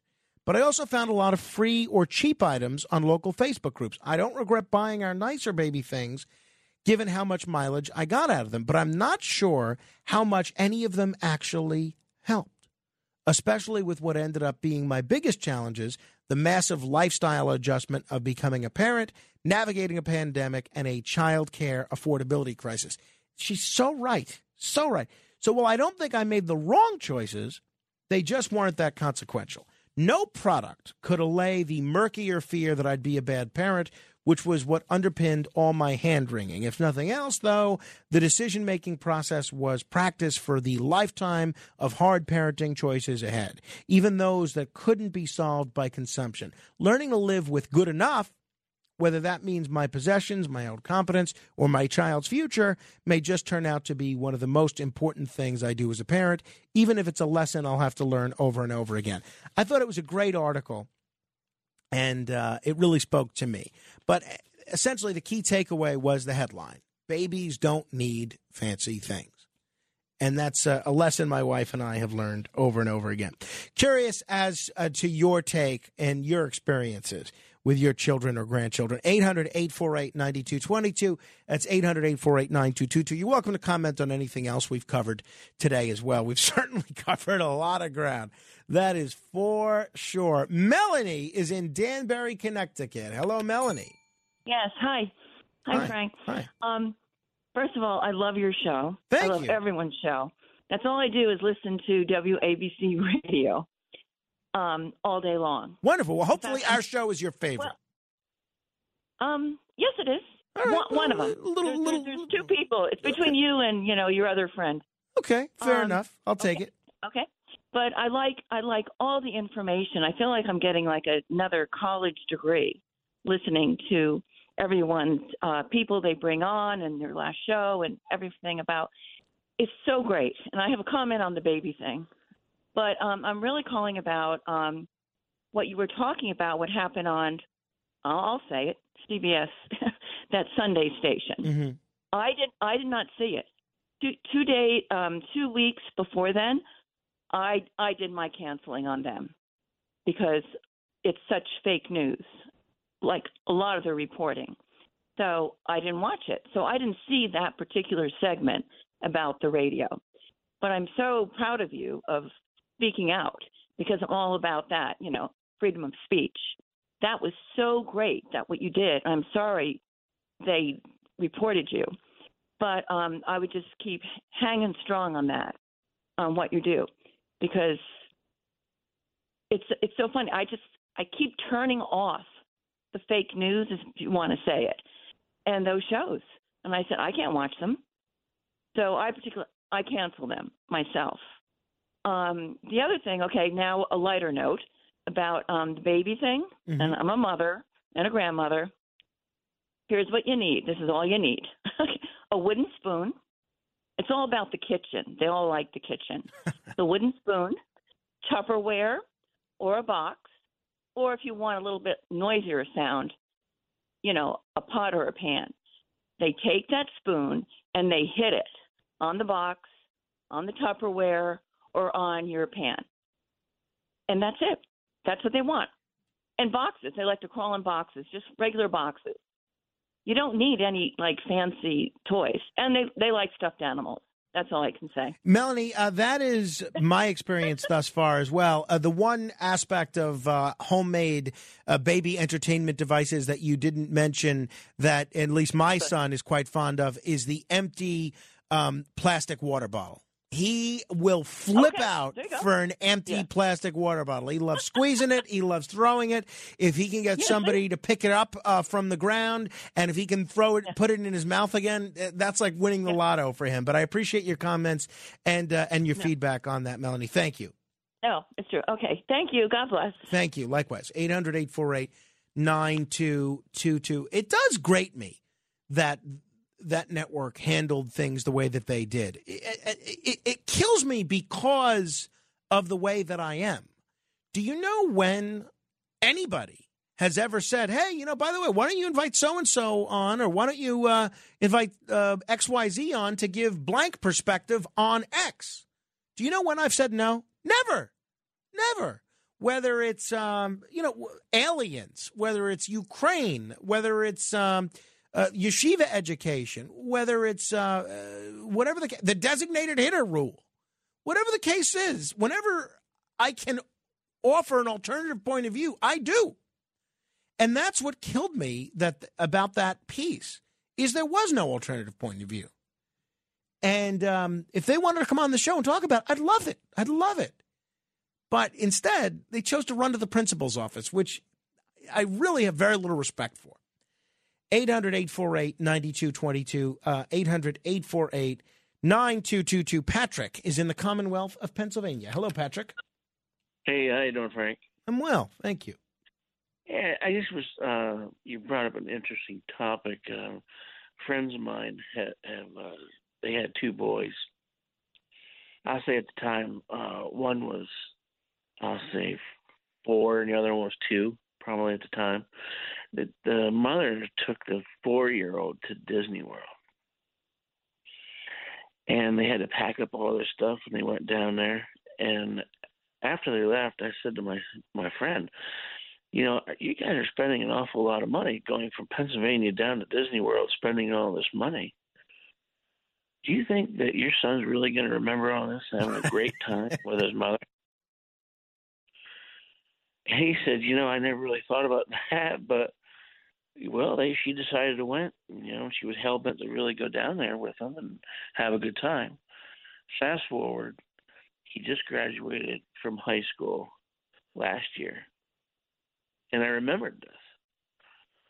So I said, Dawson, do you remember going to Disney World with your mom when you were 4? He said, no. And he looked at his dad. Did I really go to Disney World with Mom? Like, they never even talked about it. I'm not surprised. I am not surprised, Patrick. Honestly, if I think about my own life, the memories of things that I have before the age of 5 is very, very minimal. I can remember maybe, I don't know, a couple of dozen experiences that I ever had before the age of 5, let alone a nice trip like that. I agree with you. I think it's wasted at that age. And how many people pack their kids up? Hey, they're having fun. I guess it's about the parents too, but and then they stand in those lines. And nothing against Disney World, I'm not saying anything like that, but they stand in line forever to do all this stuff. And a lot of times these kids I don't even know if they care. You know what I'm saying? Yeah, I agree with you, Patrick. Thank you. 800-848-9222. Robert is in Maryland. Hello, Robert. Oh, good evening. Have a great show. Thank you. Before I mention something, I went to the New York World's Fair in 1940 when I was just 3, and I remember the old steam engines and I think it was the Lionel train, a huge exhibit. But anyway, getting back, I had 6 kids. Wow. 61 through 73. non-identical twins, the last two. But anyway, I mentioned something. I used to subscribe to Jewish Week of New York when it was print, and they had pictures of modern Orthodox high school grads, men, girls, and boys, and the top colleges, Ivy League, and so on. They were getting into, and I think they stopped the printing after 2020. But also, Supreme Court Edwards versus Aguilar, 1987, and they said you can't teach creationism in science class or biology class. And to cap that, in 2005, John Jones III, appointed by W. Bush, heard the Dover, Pennsylvania case. And there was a book by one of the parents or a reporter, Devil in Dover, I think published around 2009. Well, the Dover School Board, Kitzmiller versus the Dover School Board, John Jones, after 40 days, said the creationists don't have a case, and they kicked it out. And also, by that time, 7 of the 8 board members were displaced because the parents wanted their kids to get into good colleges, particularly if they're going to pharmacy or biology or med school. Anyway, 3 years, 7 to 09. 3 speakers on a Sunday at the University of Pennsylvania Museum was talking all about evolution and Darwin, and also each year one of the 3 speakers talked about the Dover case. A couple of lawyers, 10 lawyers from both sides. But anyway, I wanted to mention that. And also your early speaker, there was no email in 1965 when Dorothy Kilgallen most likely murdered. She knew too much. Yeah, if he said email, I think I got an email about that as well, Robert. Thank you. If he said email, I think he probably misspoke. But I'd have to go back and see exactly what he said. It escapes me. That was 3 hours ago. 800-848-9222. I'm not sure what to add to that discussion about the Dover case and creationism, so I will just let those comments stand as they are. 800-848-9222. Joe is in Ronkonkoma. Hello, Joe. Hey, Frank. How was your Halloween with your son? Great. Really fun. Thank you. I was calling about what you were talking about, the baby products. I've always told you, I have 2 children. Now they're 15 and 11, but I remember when they were younger, they had those diaper warmers, the wipe warmers. Oh, they had a product that we found that was horrible. Even worse than that was the diaper genie. Oh, my goodness. I had 3 of those. Because 2 people had given us one, and we had gotten one as a shower gift. Every single one of them was a piece of junk. Every single one of them broke. Yeah, well, everyone was talking about it, and my wife. I don't know how your wife is. Once there's a rage about something, we had to run out and get it. And they didn't have Amazon back then because I could have returned it. But we went through 2 of them. They never worked. The bag kept falling through. Oh, the worst. I smelled worse than we ended up just getting little grocery store bags and just tying them off and just getting rid of them, and it was horrible. It was horrible. But back in the day when we were growing up, we didn't have any of this stuff, wipes being warmed, and we turned out good, Frank. You know what I'm saying? But like I said, I had a horrible experience with that diaper genie. Have a good night, Frank. Thank you. Yes, that is a great example. Our neighbor had given us one, and I get, it worked for them, right? Because they recommended it, and they were done having children, and they gave it to us. They loved it. Did not work. Drove me crazy setting this thing up and just getting it to work. And in concept, it's great. It's basically like a garbage can, essentially. But it's a garbage can that it does all sorts of interesting things. You throw the diaper in there, you do the thing, and it's a great trash receptacle when it works. Could not get it to work. So, all right, let me set up the second one that somebody bought us. That didn't work either. Both Total garbage. And I think we had a third also. 800-848-9222. Ernie is in Port Chester. Hello, Ernie. Hey, Frank. I just wanted to compliment you on your resourcefulness because there's not many of you left. You know, you mentioned Grant and Farber, and I don't know what happens that we lose you. I mean, you're on late, but it doesn't matter.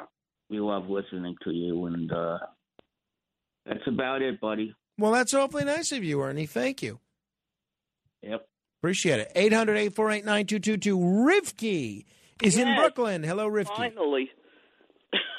Hello. Hi. Hi. I want to compliment you. I actually woke up in the middle of the segment of whatever I heard about this Mr. Resnick. It sounded really good, much better than the other show you had about the subject.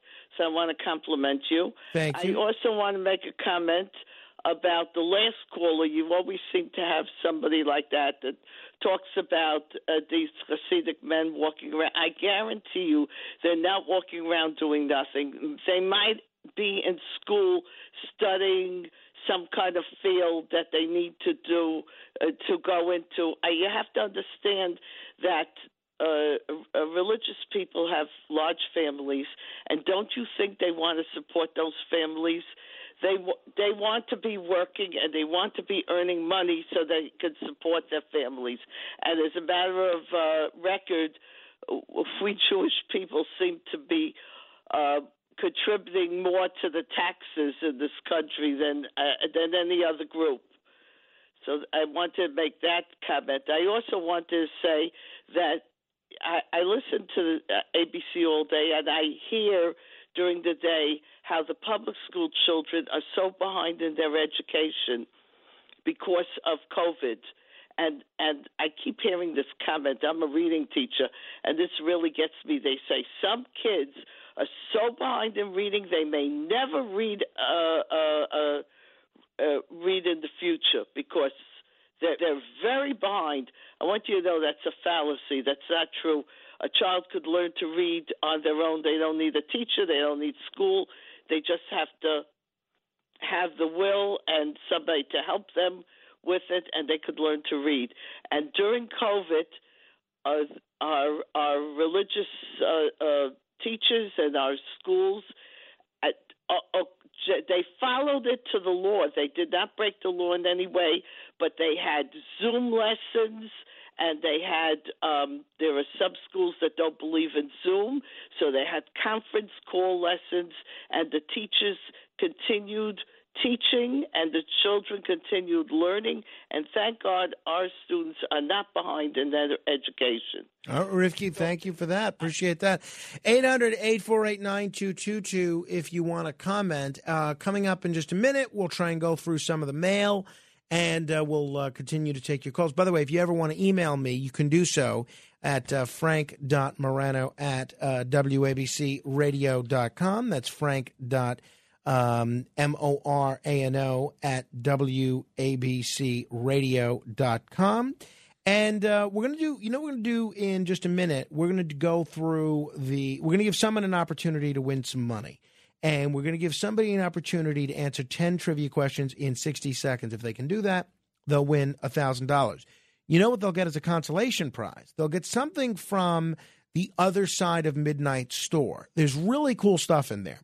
There's hats, there's shirts, there's these great new Halloween posters, one of which my mother actually ordered, shockingly. And if you want to see the great stuff that we have in our online store, go to the website store.othersideofmidnightshow.com. That's store.othersideofmidnightshow.com, and you can use the code word Frank15, and you will get a 15% discount. So that's nothing to sneeze at. I bought all sorts of stuff on there. And some folks think I get it for free. I do not. I have absolutely purchased all the bit of Other Side of Midnight gear that you see me wearing from time to time. All right. Seventh caller right now to 800-848-9222. That's 800-848-9222. We'll give you an opportunity to win $1,000 by answering 10 trivia questions. Straight ahead. The Other Side of Midnight with Frank Morano. It's The Other Side of Midnight with Frank Morano.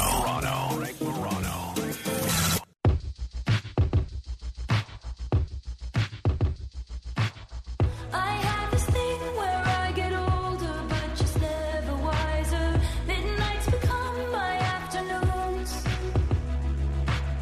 When my depression works the graveyard shift, all of the people I've ghosted stand there in the room. I should not be left to my own devices. They come with prices and vices. I end up in crisis. This is Taylor Swift with one of the songs from her new album. My son is actually a very big fan of Taylor Swift. Whenever he's crying or something, my mother will play a Taylor Swift. His mother will play a Taylor Swift song, and he will generally calm down. I was just informed by the inimitable Matt Blaze that there's some Taylor Swift news. What's going on? It's actually pretty big, actually. It's a record-breaking news. Ooh. So this song is Anti-Hero. It is number one in the Billboard Hot 100. Taylor Swift, every one of her songs on this album, I don't know if it's every song on the album, but she now occupies every spot in the top 10. You kidding? On the Hot 100. That's in Billboard. wild. First artist to ever do this. Drake had 9 in 2021. Now Taylor Swift has 10 out of 10 of the top 10, and this is her 10th album. She has all 10 of the top 10 songs in America right now? On the Hot 100. That is crazy. Yep. Well, that's good for digital. her. I mean, that's the amazing. digital age. That is because this amazing. couldn't have happened 30 years ago. No, that's true. That's true. All right. Well, without further ado, let us see if that good luck that Taylor Swift has been enjoying will translate to today's contestant in... The Other Side of Midnight presents... It's the $1,000 Minute. Answer 10 questions correctly in 1 minute, and you could win $1,000. Here's your host, Frank Morano. Thank you, Chris Libertini. Let us meet today's contestant, Ryan in Baltimore. Hello, Ryan. Hey, how you doing? I'm doing well, Ryan. Thanks for listening to our show. Thanks for calling in. Are you familiar with this segment? Have you gotten a chance to hear it? Very familiar. Okay, great. All right, so we'll just get started if you're ready. All right, Ryan? I'm ready to go. All right, and next time you talk to our pal Sean Casey at WCBM, give him a hard time for us, okay? I definitely will. All right, okay. What holiday took place yesterday? Halloween. What day of the week does Election Day fall on?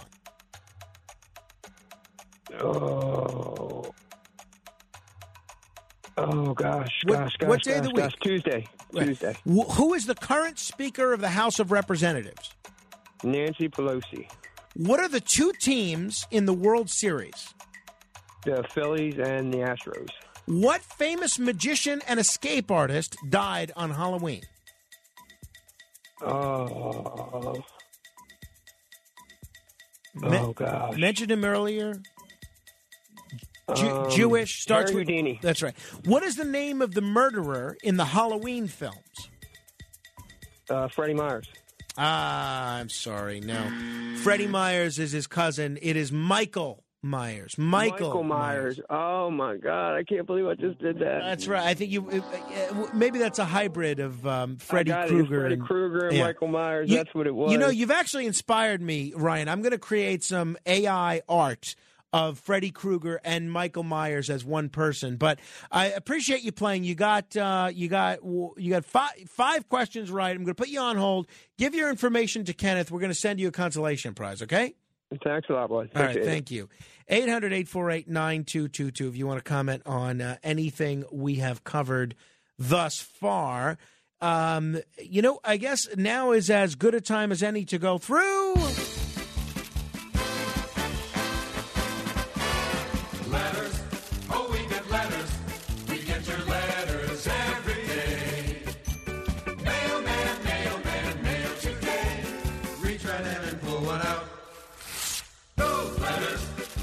Those letters, let's find out what you got to say.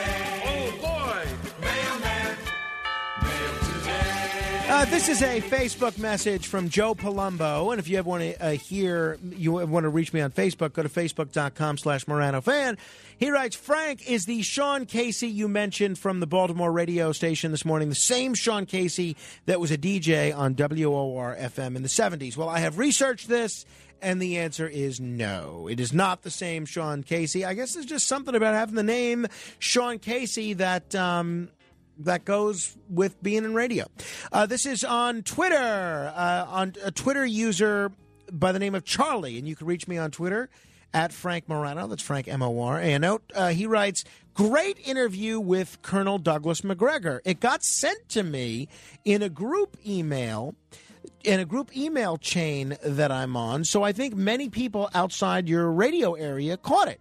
He's the best, and you were fantastic with your questions. That's all. Hope you're well. Yeah, I got really, look, whenever I have Colonel McGregor on, he's a polarizing person, and the subject of the Ukraine-Russia war is a polarizing subject. So I always get a lot of feedback in both directions on that, but a lot of people really seem to enjoy it. So I'm glad to hear that. Christopher writes, on the subject of Halloween, I have been waiting for a year for this. I remember just last year you were saying how stupid it was for people to get dressed up on Halloween. So I was happy to hear that you got dressed up yesterday. First of all, I don't remember saying it was stupid. What I probably said, Christopher, is that it was for kids, which it is. You know, my wife and I went out because our son was celebrating his first Halloween and trick-or-treating. We wouldn't do this if we didn't have a child, Chris. So I don't remember what I said a year ago, but I think I stand by exactly whatever it was that I said. Hey, this is an interesting email that I got from Ellen. Ellen is probably my favorite listener, and she is, other than our owner, John Katzmatidis, and she's one of the more prolific posters in the Facebook group. And I'm going to read this. I'm going to paraphrase it because it is a little lengthy. But she writes, hi, Frank, guess what? Yesterday, Noemi Petkis, her daughter, and I met at the Hungarian pastry shop on Amsterdam at 110th Street. I decided to walk uptown from the Port Authority all the way up to 110th Street, and it was a real treat. It's been too long since I was in that neighborhood, and I just loved looking at all the beautiful architecture and architectural details. Noemi is originally from Hungary and wanted to meet at that particular place. I actually think the Budapest Cafe in the 80s on the east side is actually much better, but she wanted to meet at the Hungarian pastry shop. Noemi is absolutely lovely, but speaks very little English, and although at one time I was pretty good at French, I don't remember much anymore. So thank goodness for smartphones. We kept on typing our sentences and waiting for the translations to make ourselves heard. You know, it's funny because with Google Translate, you could do that. I did that when I was meeting my uncle's future in-laws recently. They're from the Philippines, and nobody speaks any English. So we all had dinner recently, and I was using Google Translate to communicate with them. It's very, very handy. And Ellen writes, I think she's one of the loveliest, smartest, and least judgmental people in your group. Most important sentence here. Thank you for your Facebook group. I have made so many friends due to your little club. It's actually quite special. Despite the harsh words some of us use at times, I've learned to navigate around those people. Thanks again, Frank. And I'm reading that because if you're listening to this show but not yet part of the Facebook group, you're only getting half the experience. So I would encourage you, join the Facebook group. Just search on Facebook, Morano Radio Fans and Haters. That's Morano Radio Fans and Haters. All right, this is from Pete from yesterday. Hi, Frank. Great job with Dr. Turi. Note for the days he gave the time window is 48 hours before or after the date. He is a remarkable man, and your audience will see the results in the next few weeks. Stay safe and God bless. Pete, great. Thank you. I got a lot of good feedback on that discussion with Dr. Turi. You may remember the subject we did a week ago on demons. This person writes, Janice writes, loved it. Demons part awesome. Channel 2 had a show called Evil on 2 years. It was exactly about that. People possessed by demons. Scared the crap out of me, but I kept watching. Realized I had nightmares that night after I watched it, but kept on watching. cast excellent, but Channel 2 switched it to Paramount Plus. You got to pay to watch it. Didn't want to pay, so that was it. Just found out I can get it on Amazon Prime, which I have, so I will be watching. Show gets to your mind. Those are the worst. Also, just taped The Exorcist. Knew it was based on truth. Supposedly Shirley MacLaine's son. Who knows? Graphic scenes, but it also got into your mind. Why do you do this to me? And then she adds, Short People by Randy Newman. Not fond of short men. They smoke the biggest cigars. Sound familiar? Regards, Janice. I'm not sure if that's. I'm pretty sure that is a shot at me, but it is what it is. Hey, on the subject of cigar boxes, this is from a week ago. Linda writes, "Hi Frank, I just heard that you were wondering what to do with your cigar boxes. When I was a psychotherapist and an art therapist for a mental health center, I asked local cigar shops for their empty cigar boxes. They were very accommodating and gave me boxes whenever I asked. The clients made many beautiful pieces of art as well as practical pieces with the boxes, handbags and tea boxes as examples. You could donate them to a local mental health center, school, etc., in the words of Eldamato. They brought a lot of joy to the wonderful clients at the center. Just an idea. I hope Rachel gets well quickly. Hope you don't get sick and little Carmine's teething pain subsides. It's such a shame that the little ones go through such discomfort." Well, that's true, Linda, and it's a great idea on the cigar box front. But, I mean, isn't it a small price to pay for the opportunity to have teeth? I mean, think of all the things teeth get you through. Right? I mean, I think that absolutely makes sense to me. Hey, this is from an email I got this weekend. I'm not going to read the whole thing because it's kind of lengthy. A gentleman named Mark writes, "Good morrow. My name is Mark from South Jersey, originally born and raised on Staten Island until 2007. I'm a dedicated listener to your Other Side of Midnight show. I wanted to ask why you are so against what Lee Zeldin is saying about removing D.A. Alvin Bragg." And then he goes on to add a couple of things. And question 2, you've also stated on air many times you're voting for Lee Zeldin primarily because you don't want to pay the congestion pricing fee. Is that really your only reason? And then he goes on to list other things. So no, it is not my only reason, but it is a key reason that I'm voting for Lee Zeldin. I like Lee Zeldin. I've known Lee for a long time. I've backed him for a number of his previous bids for office, and I think he's got a lot to offer, and I think he's going to be a much better governor than Kathy Hochul. He's done a lot of things in this campaign that I find very disappointing, and I wish there were an alternative on the ballot, but I don't want to go through all of the things that I'm disappointed with Lee Zeldin because I don't want to talk him down because I'm hoping he wins. And as many of the things that I might be disappointed with Lee Zeldin about, I think it's a binary choice at this point. There's 2 candidates on the ballot. There's 2 candidates that seem to have an opportunity to win. And one's Lee Zeldin, one's Kathy Hochul. In my view, Lee Zeldin is far, far better than Kathy Hochul. So to me, it's not much of a choice. On the subject of plastic bottles, good morning, Frank. I listen to your show each morning while I'm working out before I go to school. This morning, you mentioned your son likes to play with plastic water bottles. Our kids did too, and now our grandbabies do. Please just be careful and remove the cap of the bottle before he plays with it. You don't want any choking hazards. God bless you, your family, and that wonderful, common sense, and truthful radio station. Well, back to working out. Well, it's very kind. That is from Dr. Bob. I appreciate that, Dr. Bob. Let me squeeze in one last piece of mail here. There are a lot of good folks here. All right. This is from Jay. From the heart, tough love. Hey, Frank, please take a breath and read this email and digest what I have to say. Every time I email you, I say, I love you, man, because I truly have respect for you. Last night, as you talked about how the cats are draining you and the resources, my big bro gear kicked in, and I have to give you this sincere advice, which may be tough love. Now, this is lengthy. I'm not going to read the whole thing. Facts. You have a great, healthy son. You have an amazing wife.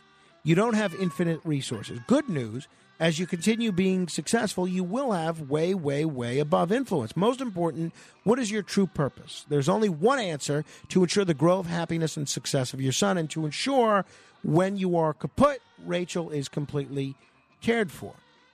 In any event, he goes on to say, you need to curtail your discretionary spending that Rachel may not need, but you also need to divest yourself of those cats. I understand they are family, but please, Frank, the money spent on pets are truly going against Carmine. I wish I had the ability to convey this in a sage, wise way, but try to cut back on all spending that you don't have to lay out. Love you, Jay from Hunterdon County, your number one Indian fan. Let me be very clear, Jay. There is a better chance that Rachel would throw me out of the house before throwing the cats out of the house. That is only a slight exaggeration. These cats are not going anywhere. I mean, yes, that is correct. Even if I were to lean in your direction, that is a losing argument. Losing argument. That is going nowhere. All right. I think that about... why don't we end it there? If you didn't get your letter read today, perhaps you will get it read on the next... Well, let me give you, by the way, snail mail. I love getting snail mail. We got a lot of great snail mail, including we had a nice piece of mail from a listener named Josephine. She sent me 2 photo albums just filled with photos of Carmine that my wife and I had posted on social media. So that was nice. If you ever want to send me snail mail, you can do so. P.O. Box, just send it to my attention, Frank Morano. P.O. Box 1777. Just picture the year after the revolution. P.O. Box 1777, New York, New York, 3rd floor, 10163. Okay? And if you didn't get your letter read today, perhaps it will be on the next edition of...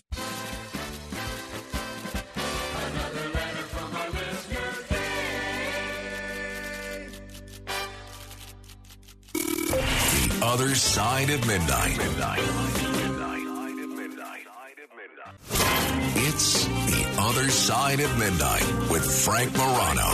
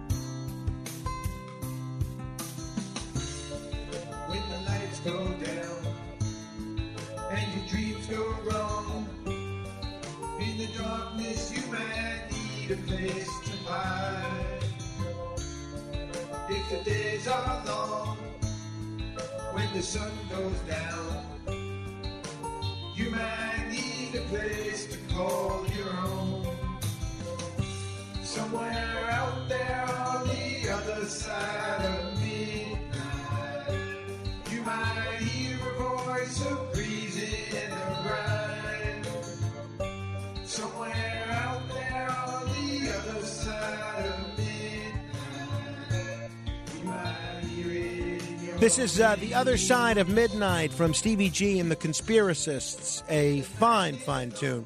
Available on iTunes for $1. We're trying to make it the biggest hit in all of music. I'd love to see this knock one of the Taylor Swift songs off the top 10. Think of the great publicity that would be for this show, right? 800-848-9222. In just a second, we're just going to do 15 seconds of fame where we give you an opportunity to be heard for 15 seconds. It's 800-848-9222. You can start queuing up. There's 3 open lines. I did want to give a quick update on the Paul Pelosi case because I know a lot of our listeners are very interested in that and following that. And a lot of people called yesterday thinking there was something more than meets the eye. Well, now the criminal complaint against the man charged with attacking Paul Pelosi, the 82-year-old husband of Nancy Pelosi, is giving us a little bit more information about what happened, and it seems to refute a few of the conspiracy theories that were circulating in the aftermath of the break-in. William Scott, the chief of the San Francisco Police Department, spoke to CNN about one of the things that so many of you brought up yesterday, which is that Paul Pelosi may have known his attacker. This is what William Scott said. There is absolutely no evidence that Mr. Pelosi knew this man. As a matter of fact, the evidence indicates the exact opposite.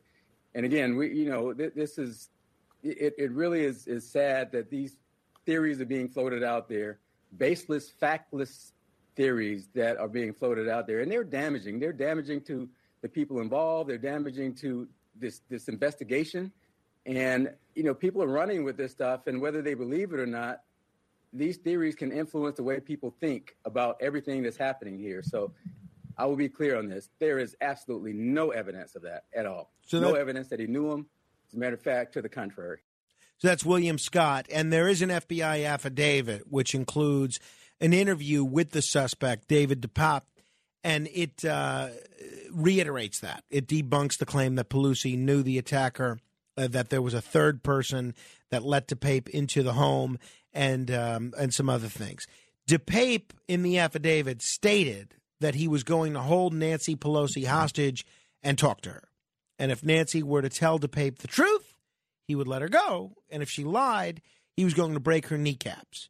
He said he was certain that Nancy would not have told the truth. In the course of the interview, DePape articulated he viewed Nancy as the leader of the pack of lies told by the Democratic Party. He also later explained that by breaking Nancy's kneecaps, she would then have to be wheeled into Congress, which would show other members of Congress there were consequences to actions. So what happens next now is the Capitol Police is conducting a full review of the attack to determine what, if any, changes should be made to protect lawmakers and their families. Unfortunately, there are a lot of mentally ill people out there, and some of them could be violent. Hopefully, if you're mentally ill and listening to us, you will not be violent. But you're still welcome to call us at 800-848-9222 as part of The Other Side of Midnight. This is 15 Seconds of Fame. Jamie in Westchester. So the guy that lectured you about feeding your cat, if I had to choose between feeding a cat and a baby and it was only one or the other, I'd feed the cat, and I don't apologize. Joe in Ronkonkoma. Election day's a week away. Get out and vote. Early voting already started. If you're 6 away, New York is being ran. Vote for Lee Zeldin. He's a good family man, a veteran, and he's got my vote.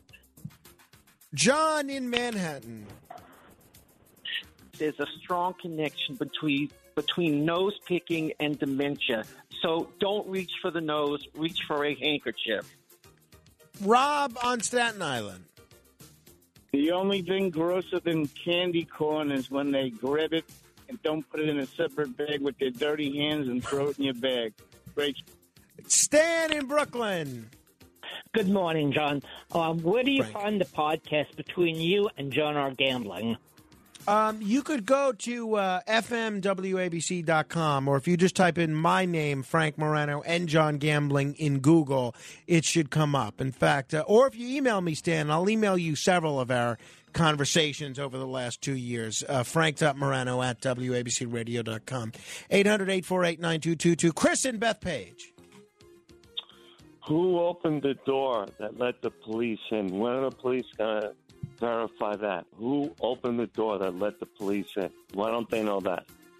Fair question. Peter in the East Village. She's a moron. And Doug in Manhattan. There's no such a thing as Post Office Box 177, third floor. Only street addresses have third floors. Fair enough. So leave third floor off. 800-848-9222. Charles is in Queens. A woman from the South lands at JFK Airport, and she sees three Hasidim dressed in their attire, with the payers, the earlocks, and she asks the guy that picked her up, what is that? He goes, Hasidim. She goes, what is that? He goes, Hasidim. She goes, Hasidim too. What the hell are they? I see the joke I always heard. The punchline is Hasidim, but I don't believe him. Charles, thank you very much. Hey, that about slams the lid on things for today. It's November, everybody. We've made it. We got an action-packed show tomorrow planned for you as well. Today's All Saints Day. I'm not sure if this is a holy day of obligation for Catholics.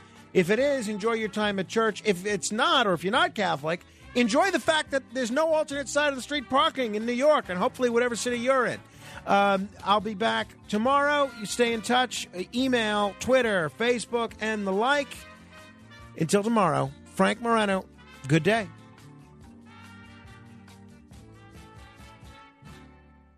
Hemorrhoids can be a real pain in the butt, causing anal itching and burning and irritation. Get fast relief with all natural, doctor-developed and tested Anacool. Buy Anacool, ANACOOL, on Amazon right now and save 15% with code WABC2024.